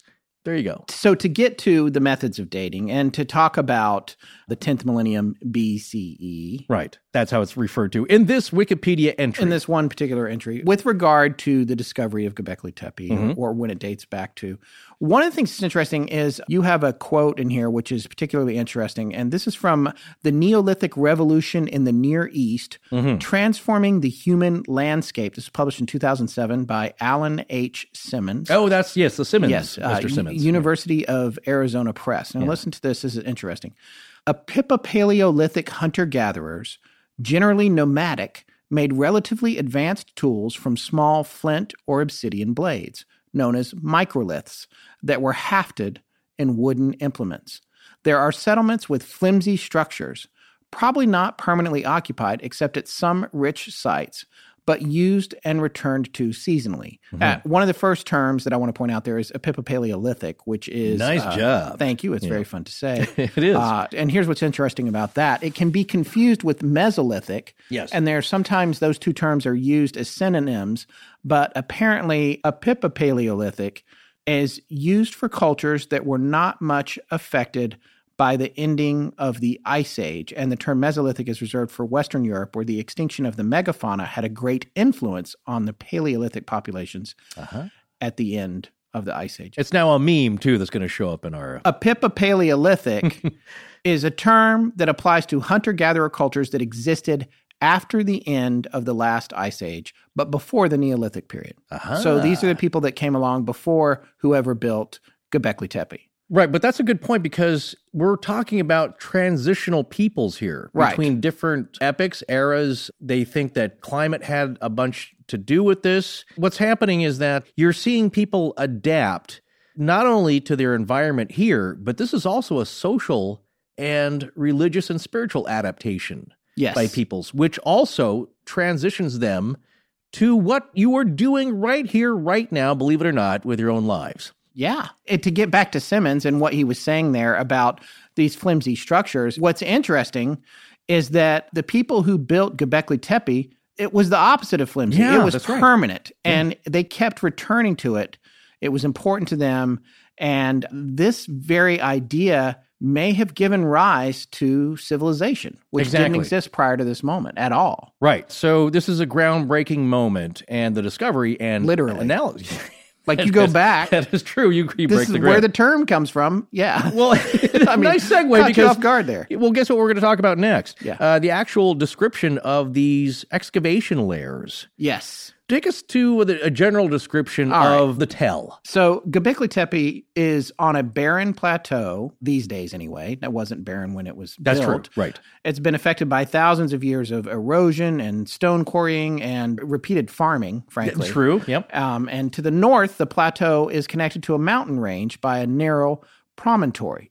In all other directions, the ridge of the plateau transforms into slopes and steep cliffs. Here's a note on that. The idea is to ancient peoples, and we talked about this actually in other Everything's Connected, other episodes, to peoples of the land, anything that stands out in their landscape that seems kind of cool, seems different, unusual, something that catches your eye. Like that big rock in Australia. Exactly. That's exactly it. Uluru. Yes, Uluru. Alex, good job. What is Uluru, smart? Alex? So that is the idea, though, is that it's sacred. Let's revere this. Let's go visit it. Let's come here to reflect on the nature of our existence. And that's what's happening here. This is a small, Potbelly Hill. It's something that you can walk to that's above the rest of the land, and it has some significant meaning, at least, to the peoples there, the indigenous peoples or whoever's migrated in, the hunters and gatherers. It means something. They can see this visually, that this is special to them. So that's kind of the general description. It's a plateau. It's a flat area, a rounded, softly rounded kind of a hilltop, but of a not very big hill. But the huge T-shaped pillars and other monumental rocks seem to have been carved out, chipped out from the quarries near the plateau. So close by, there's rock outcroppings that they can utilize. Now, the outlines of these pillars were chipped away, and then the whole pieces were levered out, right? They think. I mean, they don't really know how they do No, that, I had to get them out somehow. But they were basically they're or Ed Lean Skalnin was there. He levitated them. That's I know that's tuning silly. Fork and a 4-cylinder motor. There's a lot of parallels here. It's a man of small stature was able to do this by himself with some simple tools. Now, he had metal. These people did not. What they had was hardened flint. So what they did was they chipped out the pattern in the rock of what the shape that they wanted. And then they basically carved it out, and they kind of pried out the shapes from the promontory, from the rock outcroppings. And then it's thought that these things were carved, shaped, smoothed in one area, and then transported to the top of the hill. Now, there are 3 massive T-shaped pillars. I think you mentioned this earlier. Yeah, pillars whose profiles were cut into the bedrock, but were never levered out of the bedrock. 2 of them are on the southern side of the plateau, and the one that's on the northern side is 23 feet long and at the head 10 feet wide and may weigh up to 50 tons. Massive. Yeah. It would be awesome just to see people working on this Yeah. back then. In one place of the plateau, a lion-like figure was found on the western edge of the hill, along with fragments of flint and limestone. So it's thought that this is where the sculpting of the figures was done. And then, they worked on them then because they could see the chipping, the sloughing off part. Then they transported these stones, however they did it, into place and set them up there, rather than like getting them rough to the spot and working on them there. Yes. Again, some thinking. They figured out the better way to do it. Here's the interesting part. When you talk about the layers of Göbekli Tepe, Right. It's supposed to be standard archaeological practice, but they're numbered opposite from the way I would have thought. Well, yeah, I guess you're If starting. you're drilling down from the top, it makes sense. To me, layer 1 should be the one that's on the bottom. Oh, yeah. Layer 3 You know what? Here, is the one on the bottom. I may have an answer for you. Okay. Logically. Yeah. You just made me think about this. You ever know how they numbered or thought about how they numbered freeway lanes? Yes. You're in the number 1 lane, accident, there's a ladder in the number 1 lane. Yes. Always here in LA. So you don't start from the outside because you need a reference point. The reference point being the center of the freeway where both sides are going. That's where you start, and that's where you start counting, rather than counting. Here we could have up to 6 lanes. Yeah. So you don't start counting at lane number 1 is 6. Well, then how many more are you going to go to the center? Let's start at the center and count outwards. So here I think you don't know how many stratified layers there are going to be that have been laid down throughout the millennia. So you start at the top, like, well, we know here, this is the first layer. Then we're going to keep digging until something changes, until the dirt changes, until things, the dated things, the pieces of pottery, the lithics that we find, the shards start to change. Like, okay, now this looks different. So maybe here there was a change. People filled it in. Yes, to answer your question, that's my thinking, is that the reference start point is the surface of the ground. Okay. And then you start going below Right. rather than counting up. Yeah. Right. But that's not what they do. Right. Well, so Göbekli Tepe has 3 layers. Yes. Layer 3 is the oldest one. Yeah. That's where the circular enclosures, or tamim, start to appear. Taminos being a piece of land that is marked off for official use by like royalty or for sacred purposes. Yes, it's been reserved. There's a red rope around it. Red yeah. rope. So radiocarbon dating suggests the age of these earliest structures is to be around, as we said, 9600 to 8800 BC. Right. The circular enclosures have rough stone walls that have up to 8 of these T-shaped limestone pillars evenly spaced in them. 5 of these circular enclosures have been unearthed so far, and ground-penetrating radar has shown there are at least 16 more. Or still. 15, yeah. Yeah. These are, as we write these, more discoveries are being made. So Yes. figure the numbers are In the they're teens. loose. Yeah. Yeah. They're still underground. Most of them are still underground. But that's almost 200 pillars in all. Yeah. And the pillars were cut out of the bedrock with flint-pointed tools, then transported from the quarry pits over 300 feet to the hilltop. Yeah, 300 feet. Again, without Right. wheels. Right. So that's a long ways to carry a cooler Yeah. to the beach, Yeah. let alone a giant stone slab. Especially a cooler with a lot of ice. Yeah, exactly. So Yeah. you got to get some help. Well, in the center of these circles are the 2 largest T-shaped pillars, which stand facing each other. You could say that they're people looking at each other, and there are benches for sitting within the circles. In addition to the animal carvings on these pillars, we mentioned earlier, the pillars also had, as we said, abstract images, designs, pictograms, which may have had some spiritual, symbolic meaning. We're not sure. They didn't leave anything to tell us that. But also vultures, lots of vultures. And we talked about that earlier. But Yes. that was very important to them. So think about this, too. And also so many areas of the earth in 9 to 10,000 to 12,000 years has changed dramatically. And back then, the area was most likely very lush with flora and fauna and heavily forested. So it's likely all of these different types of animals could have been around then that you would see all the time. And so to reference that Smithsonian article, quote, "Indeed, Göbekli Tepe sits at the northern edge of the Fertile Crescent, an arc of mild climate and arable land from the Persian Gulf to present-day Lebanon, Israel, Jordan, and Egypt, and would have attracted hunter-gatherers from Africa and the Levant." This is a choice piece of land that people are coming to, and that right there is sacred because it's sustaining them. This is a great spot here, we found. As Schmidt said, this area was like a paradise. Not like it is today, which thousands of years of development leaving the land dry and dusty. So when you see pictures of it, just imagine that it looked a lot more attractive back then, a lot more teeming with delicious life. And there aren't many humanoid figures depicted at the site itself, but some of the pillars have arms carved into them, like we said. So it's kind of a graphic representation. The arms are kind of like in a chevron, if you can imagine that. They're angled. And then here's something else that's interesting. Some of the ones that do have humanoid figurines on them or depictions have loincloths. So yes, loincloth days, old, ancient, before the toga, before all those other articles of clothing you think about as being ancient. We're back to loincloth days. Yeah. But here's the interesting thing about the pillars and what they may represent. They may have represented either the people that have come there to worship, as a figurine like, come over here and start praying, or revered deceased ancestors, or maybe even spiritual deities, supernatural beings that they prayed to or revered, but no one is sure. Well, no one in mainstream academia maybe, but we'll get to that later. Some of the floors of these oldest circular enclosures are made of terrazzo, as we said earlier, or burnt lime. I guess it's a way of processing crushed composite stone, a material, marble sometimes. So stone chips or crumbled, rock is blended with a cement-like binder, and that is used for the floor. So we have a lot of products like that nowadays, but again, these people ground that stuff up. Manually Made it into a floor. So that's something you don't usually see with hunter-gatherers. Yeah. They're not usually making houses that fancy. Other floors in these circles are bedrock, and the pedestals for these pillars were carved out of them to serve as bases, tab A into slot B kind of a thing.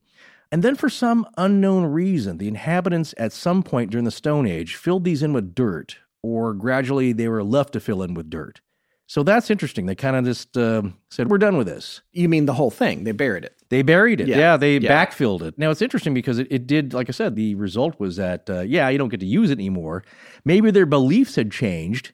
Maybe over the generations that it was up, it's like, you know what, we prayed to this thing and it didn't really come through. But if the beliefs changed, then why didn't the construction change? I mean, it went down in quality, but there was still the T-shaped pillars. Now, if you look at layer number 2, exactly, which actually dates from around 8800 BC to 8000 BC, and this is pre-pottery Neolithic period B, right, which means at this point, we're now, instead of the round and elliptical homes, by the way, there were no homes found at this area, right, but in the region, you would find rectangular rooms being made with polished lime, like Roman terrazzo, like you were just talking about. Exactly, right. And these are often associated with the beginning of the Neolithic period. But the main feature of these rooms is also the T-shaped pillar. Yeah, they kept that, yeah. And which in this case are almost 5 feet tall. And the rooms, weirdly, were doorless and windowless. So they're thinking they also serve some kind of religious purpose. Right, because they kept the T-pillar in there as a function. Yeah. Design is changing, like you said, and they weren't as maybe carved as elaborately as layer 3. Well, and 5 feet is only a third as tall as they were originally. Well, they were 18 feet tall. They probably got smart. Like, you know what? Let's work smarter, not harder. Yeah. Like, this smaller one is just as good. Or did they lose the knowledge? Well, yeah, the knowledge of having to move them alone. Exactly. Yeah, maybe they lost it so because it's if it's another easier. crowd and Right. it wasn't passed on because there was no writing. It's interesting, but those ideas... Hey, Carl, come here. Let me tell you how we move this over here. You have to remember this. Right. Are you going to remember this? Did you write this down? Oh, right. We don't have writing. Here's how it go. And then he's like, Carl's... He lost. can't remember anything. Carl actually probably died when he was 12. That's as old as anybody lived back then. That's an exaggeration. I'm making a joke. Right, please don't, because we're going to get letters. Yeah. What are you talking about 12? But the other thing they found in layer 2 in 2010 was something like a totem pole, which is a lot like the ones you find here in North America attributed to Native Americans. Mm-hmm. So this one's apparently a little over 6 feet tall. It has 3 figures on it, some kind of bear-like animal at the top, and then a human figure underneath. Pieces of a similar pole were found a while ago in Navali Chori, and an older layer of Göbekli Tepe has a sculpture of this animal on a human head design too. So that's another, I think, a design element that they liked back then, they favored, is the animal sitting on your head. Here's my question that we don't have the answer to probably, but how did that get from there, from the oldest monument in human history, to totem poles in North America? Good question, man. That's maybe a part 2 thing, because some, I think like Graham Hancock, are postulating that there may be more interaction and communication with ancient peoples than previously thought. That's one of the fascinating things I personally love. We've looked at this before.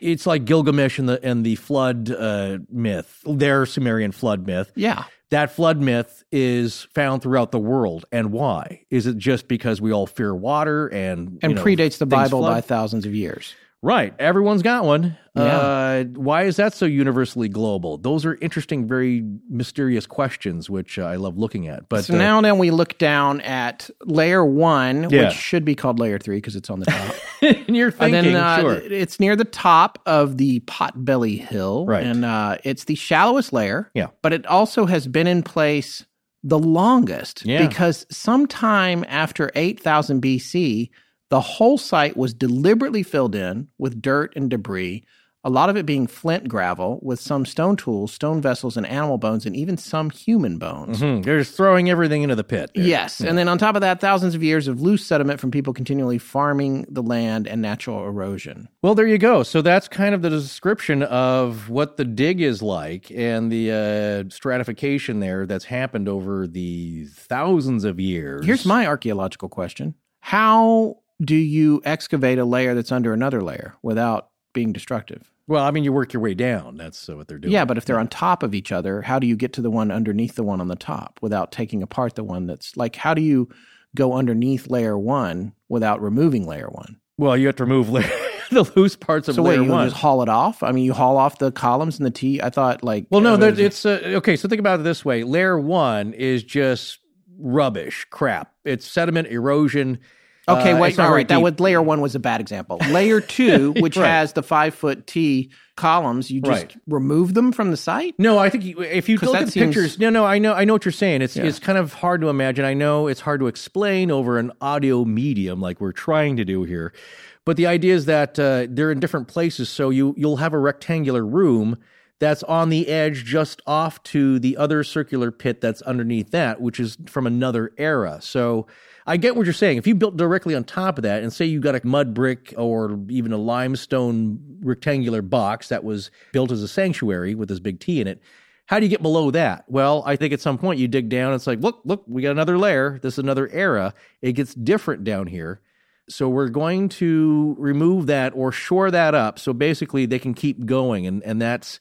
You shore it up or you move it, depending on what it is. So, but here's folks, an this has just been a lesson in archaeology from two non-archaeologists with zero experience in archaeology. Hey, I've read several articles by now. Come on, and here's something interesting. They're not done, and look, I'll just say it now. I was saving this to as a big finale, kind of a statement, but Schmidt believed that we're not done here. There may be something beneath layer 3. There might be something under those floors. We don't know yet. Keep this in mind. This is not the total answer on this. This is just a few answers to a really amazing site, and we won't know for a very long time. Okay, I think the next thing we should do is talk a little bit about the theories about Göbekli Tepe. And these are not our theories. We're going to save those for the end of the series like we always do. These are the theories of people who are smarter than us.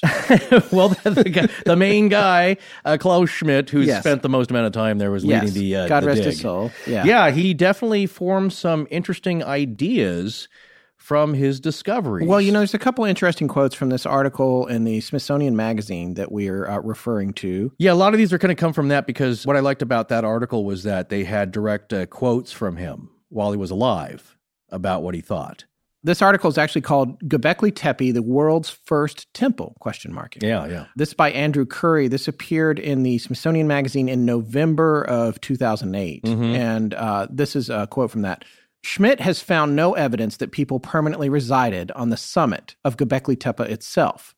He believes that this was a place of worship on an unprecedented scale, humanity's first cathedral on a hill. Yeah, quote unquote. It's really humankind's first megachurch. Joel Osteen, eat your heart out. So here's the deal, though, is that this is the first evidence of anything like that, even on a smaller scale. Yeah. The first evidence we found of anything that's relating to group worship, let's say.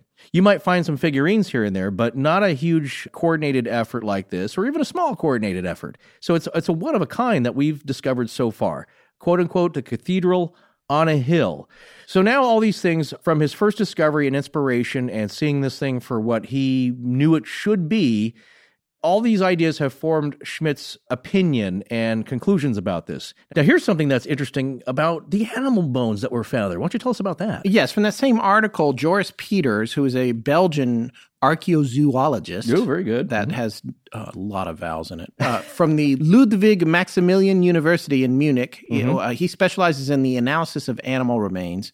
He's examined more than 100,000 bone fragments from Göbekli Tepe. Wow, since 1998, and that alone is a monumental feat. Yeah, that alone. And he found a lot of cut marks and splintered edges, which indicates that a lot of that stuff was butchered and cooked. And so he's categorizing it all and organizing it.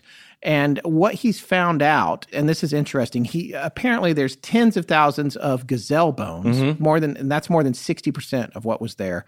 And then there's a lot of other wild game, such as boar, sheep, and red deer. He's also found the bones of a dozen different bird species, including our old friendly vulture, right? Cranes, ducks, geese, everything. So he said the abundant remnants of wild game indicate that the people who lived here had not yet domesticated animals or farmed. The first year alone, they went through 15,000 pieces of animal bone, and all of it was wild. Yes. So that's pretty clear to them. These are hunter-gatherers. That's their site. That's their site. But did this site predicate a need or create a necessity or a desire to go from a hunter-gatherer lifestyle to farming and agriculture? And here it says, Peters and Schmidt say, Göbekli Tepe's builders were on the verge of a major change in how they lived, thanks to an environment that held the raw materials for farming. Quote, they had wild sheep, wild grains that could be domesticated, and the people with the potential to do it. End quote. That's Schmidt. Yeah, again, to reiterate this, these people, unlike you see the great cities of Mesopotamia, where that's a major city-state forming here. Everyone's got a different job. They've already kind of figured out animal and agriculture, husbandry. They're working that through. These are people, like the idea to erect a monument like this. The idea, though, is that since they're gathered to do this, that they're now getting this idea, the first spark of this idea of like, hey, we're all here together, and yeah, it's a really kind of tough for us to all go out and hunt everything every day to bring it in, because this is going to take a long time for all of us here, this 200-300 people, in the good seasons when we can work and we have other chores. So let's figure out what we can do to keep this going and make it easier on ourselves and sustain this project. So here's another interesting passage from the article. Quote, in fact, research at other sites in the region has shown that within 1,000 years of Göbekli Tepe's construction, settlers had corralled sheep, cattle, and pigs. And at a prehistoric village just 20 miles away, geneticists found evidence of the world's oldest domesticated strains of wheat. Radiocarbon dating indicates agriculture developed there around 10,500 years ago, or just 5 centuries after Göbekli Tepe's construction. So, I mean, a mere 500 years, it's got, it's like when you buy a car, it's like it's so expensive anyway. Like you're just ready, it's like 500, throw in the undercoating and the bed liner for another 500. Right. I'm already spending $28,000. So, I mean, that seems like a long time, the 500 years, but that's the age range, the course of years out of thousands that it's taking to germinate, no pun intended, this idea to start doing this and figure out ways to do this and pass that knowledge along to successive generations. Well, and here's what's interesting about that wheat. That wheat is the precursor to all wheat in the world today. That's literally right. Is the focal point, the starting point for everything we eat that you can make with wheat. Yeah. So here's an interesting little section from a website called Cereals Database or cerealsdb.uk. But I thought this was interesting. Cultivated wheats naturally fall into 3 main groups on the basis of their genome complement. Diploids, which have 2 copies of the genome, and so in this sense are like humans. Tetraploids and hexaploids. Their assumed center of origin is the Fertile Crescent, a region extending from southwestern Iran through the Tigris and Euphrates basins in northern Iraq and southeastern Turkey, extending to central Israel and Jordan. Einkorn wheat, a one-grained wheat, Triticum monococcum, is believed to be the most ancient cultivated species of wheat and may be the species from which all cultivated wheat is descended. Studies suggest that einkorn wheat was cultivated in southeastern Turkey from 10 to 40,000 years ago. Einkorn wheat is of particular interest because the gluten proteins it produces appear to be less allergenic compared with those produced by bread and durum wheat, thus making it a possible alternative for sufferers of celiac disease. Well, there you go. They were gluten-free. Yeah, but this is, again, just to frame this, we are talking about the first temple in the world, the possibility that the first place where hunter-gatherers stopped hunting and gathering and decided to learn agriculture and animal husbandry and then grow wheat and food. Yeah. And the bread that we have and everything that comes from it, all coming from this little thing on this hill. Exactly. Volcanic. 6 miles out of San Lurfa or whatever. So it's amazing. Exactly. The first grains, the ancient grains in your bowl this morning. Now, here's a good summation of what the conclusion is, the summary, the big theory by Schmidt et al. Quote from the article, "To Schmidt and others, these new findings suggest a novel theory of civilization. Scholars have long believed that only after people learned to farm and live in settled communities did they have the time, organization, and resources to construct temples and support complicated social structures. But Schmidt argues it was the other way around. The extensive, coordinated effort to build the monoliths literally laid the groundwork for the development of complex societies. The immensity of the undertaking at Göbekli Tepe reinforces that view. Schmidt says the monuments could not have been built by ragged bands of hunter-gatherers. To carve, erect, and bury rings of 7-ton stone pillars would have required hundreds of workers, all needing to be fed and housed, hence the eventual emergence of settled communities in the area around 10,000 years ago." Now, so this is the first factory with probably factory housing nearby. It's a very, exactly. It's like, well, look. In North Carolina, we have mills, That's right. There's all the little mill houses close by. Yeah. Well, the same thing here. I always wonder, you ever wonder, like, you take a road trip out in the middle of nowhere, it's like, who put these phone poles in? Yeah. 100 miles out in the desert. What is going on here? Well, the workers have to live and drive in from a nearby motel, but you have to live nearby. You can't drive to work 200 miles every day. Yeah, right. So the same thing's going here. We got to live here. And it's like, Og is, again, we always refer to Og. He's a current player a lot, but he's got to go out and kill 5 wild sheep and 2 wild boars just to feed like 30 guys. It's getting to be too much. So let's figure out how to make this easier. That's what they're saying here. Oh, here's a noted archaeologist from Stanford, Ian Hodder. Yeah, we're going to talk about him actually in part 2. I got a little bit lined up with that because he's got some very interesting modern ideas about archaeology and fundraising and different stuff. But his quote is, "This shows sociocultural changes come first.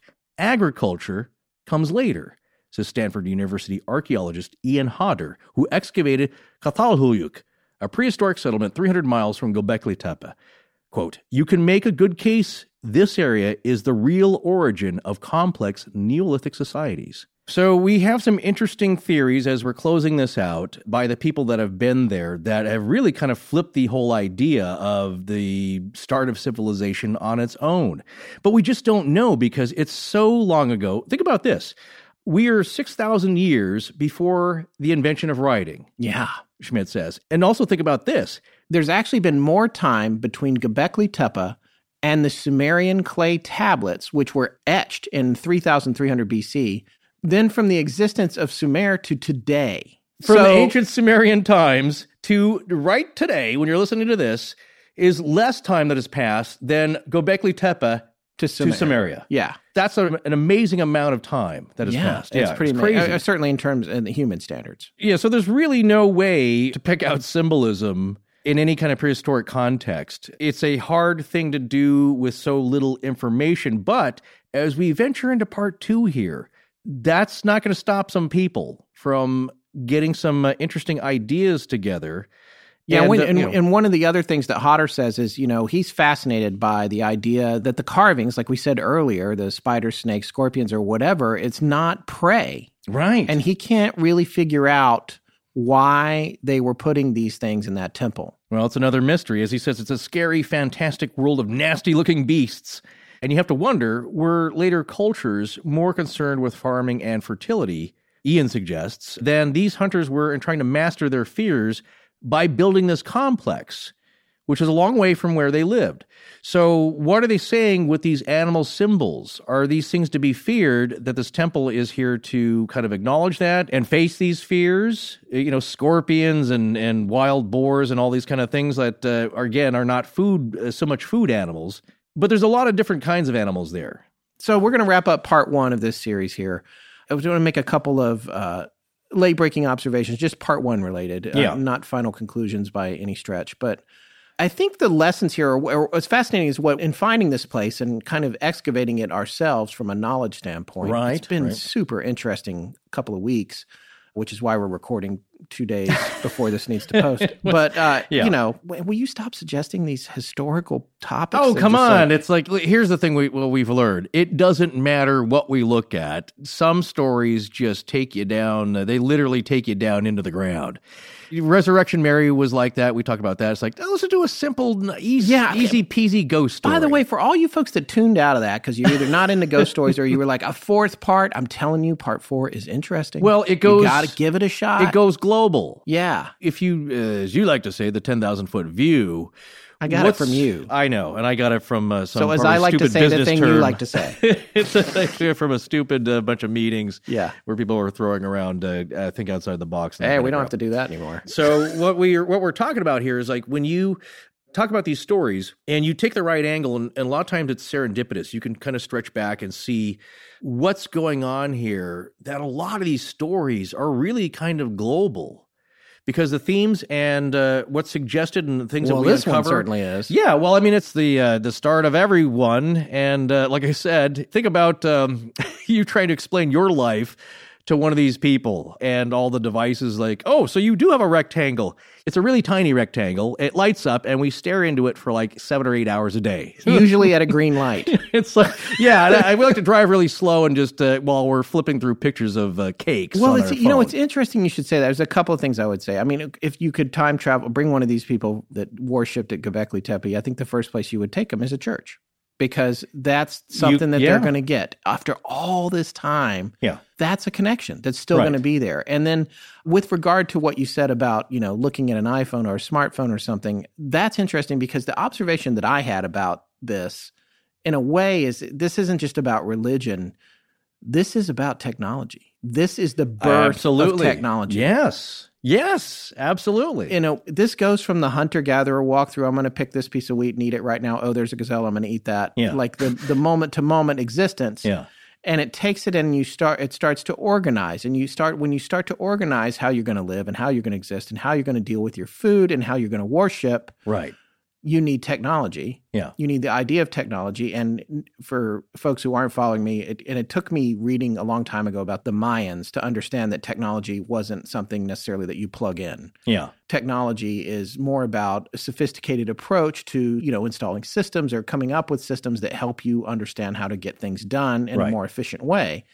So if Göbekli Tepe leads to cities, in that way, cities are kind of like the first computers. They are a system that you become a part of and you take advantage of, and then it helps you. Right. And here's the important thing that's kind of flopped, again, to reiterate, is that society does not generate spiritual worship and belief.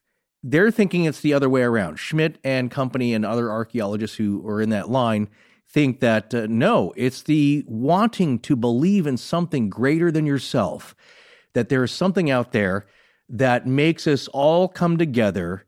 And look what's happening around us. Look what we did. Look what Ankh and Gronk and all these other guys.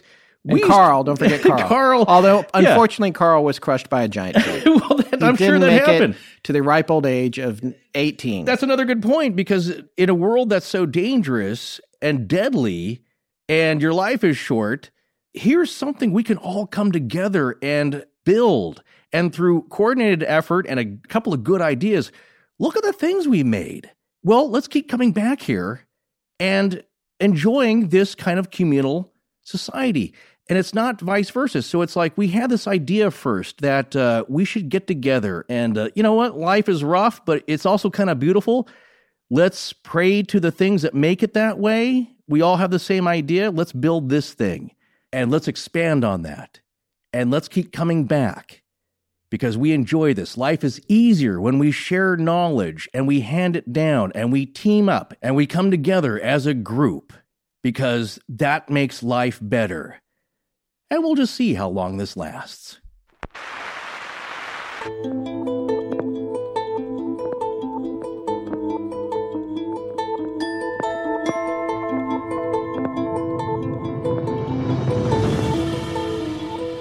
That's going to wrap up part 1 of our series on Göbekli Tepe.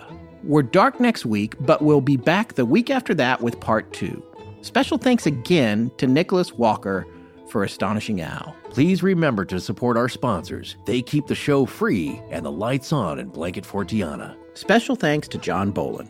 Göbekli Tepe. Göbekli Tepe. Göbekli Tepe. Göbekli Tepe. Also applies to talking about Göbekli Tepe. Göbekli Tepe. Göbekli Tepe. Göbekli Tepe. This is the period that Göbekli Tepe. This is the period. You're going to be sick of this. Göbekli Tepe. Yeah, I'm sick of saying. Right. This is the period that Göbekli Tepe. Göbekli Tepe. Göbekli Tepe. Göbekli Tepe. Göbekli Tepe. Our show is edited by Sarah Wendell, and our theme, which is available as a ringtone, is by Judson Crane. Sound design is by Ryan McCullough. Special thanks to the ARC and its lead researcher, Tess Feifel. But most importantly, we want to thank you, our listeners. Visit our store at astonishinglegends.com or interact with us and other listeners on Facebook, Twitter, and Instagram. You can also find us at patreon.com/astonishinglegends if you'd like to support the show in that way. Copyright Astonishing Legends Productions. Good night.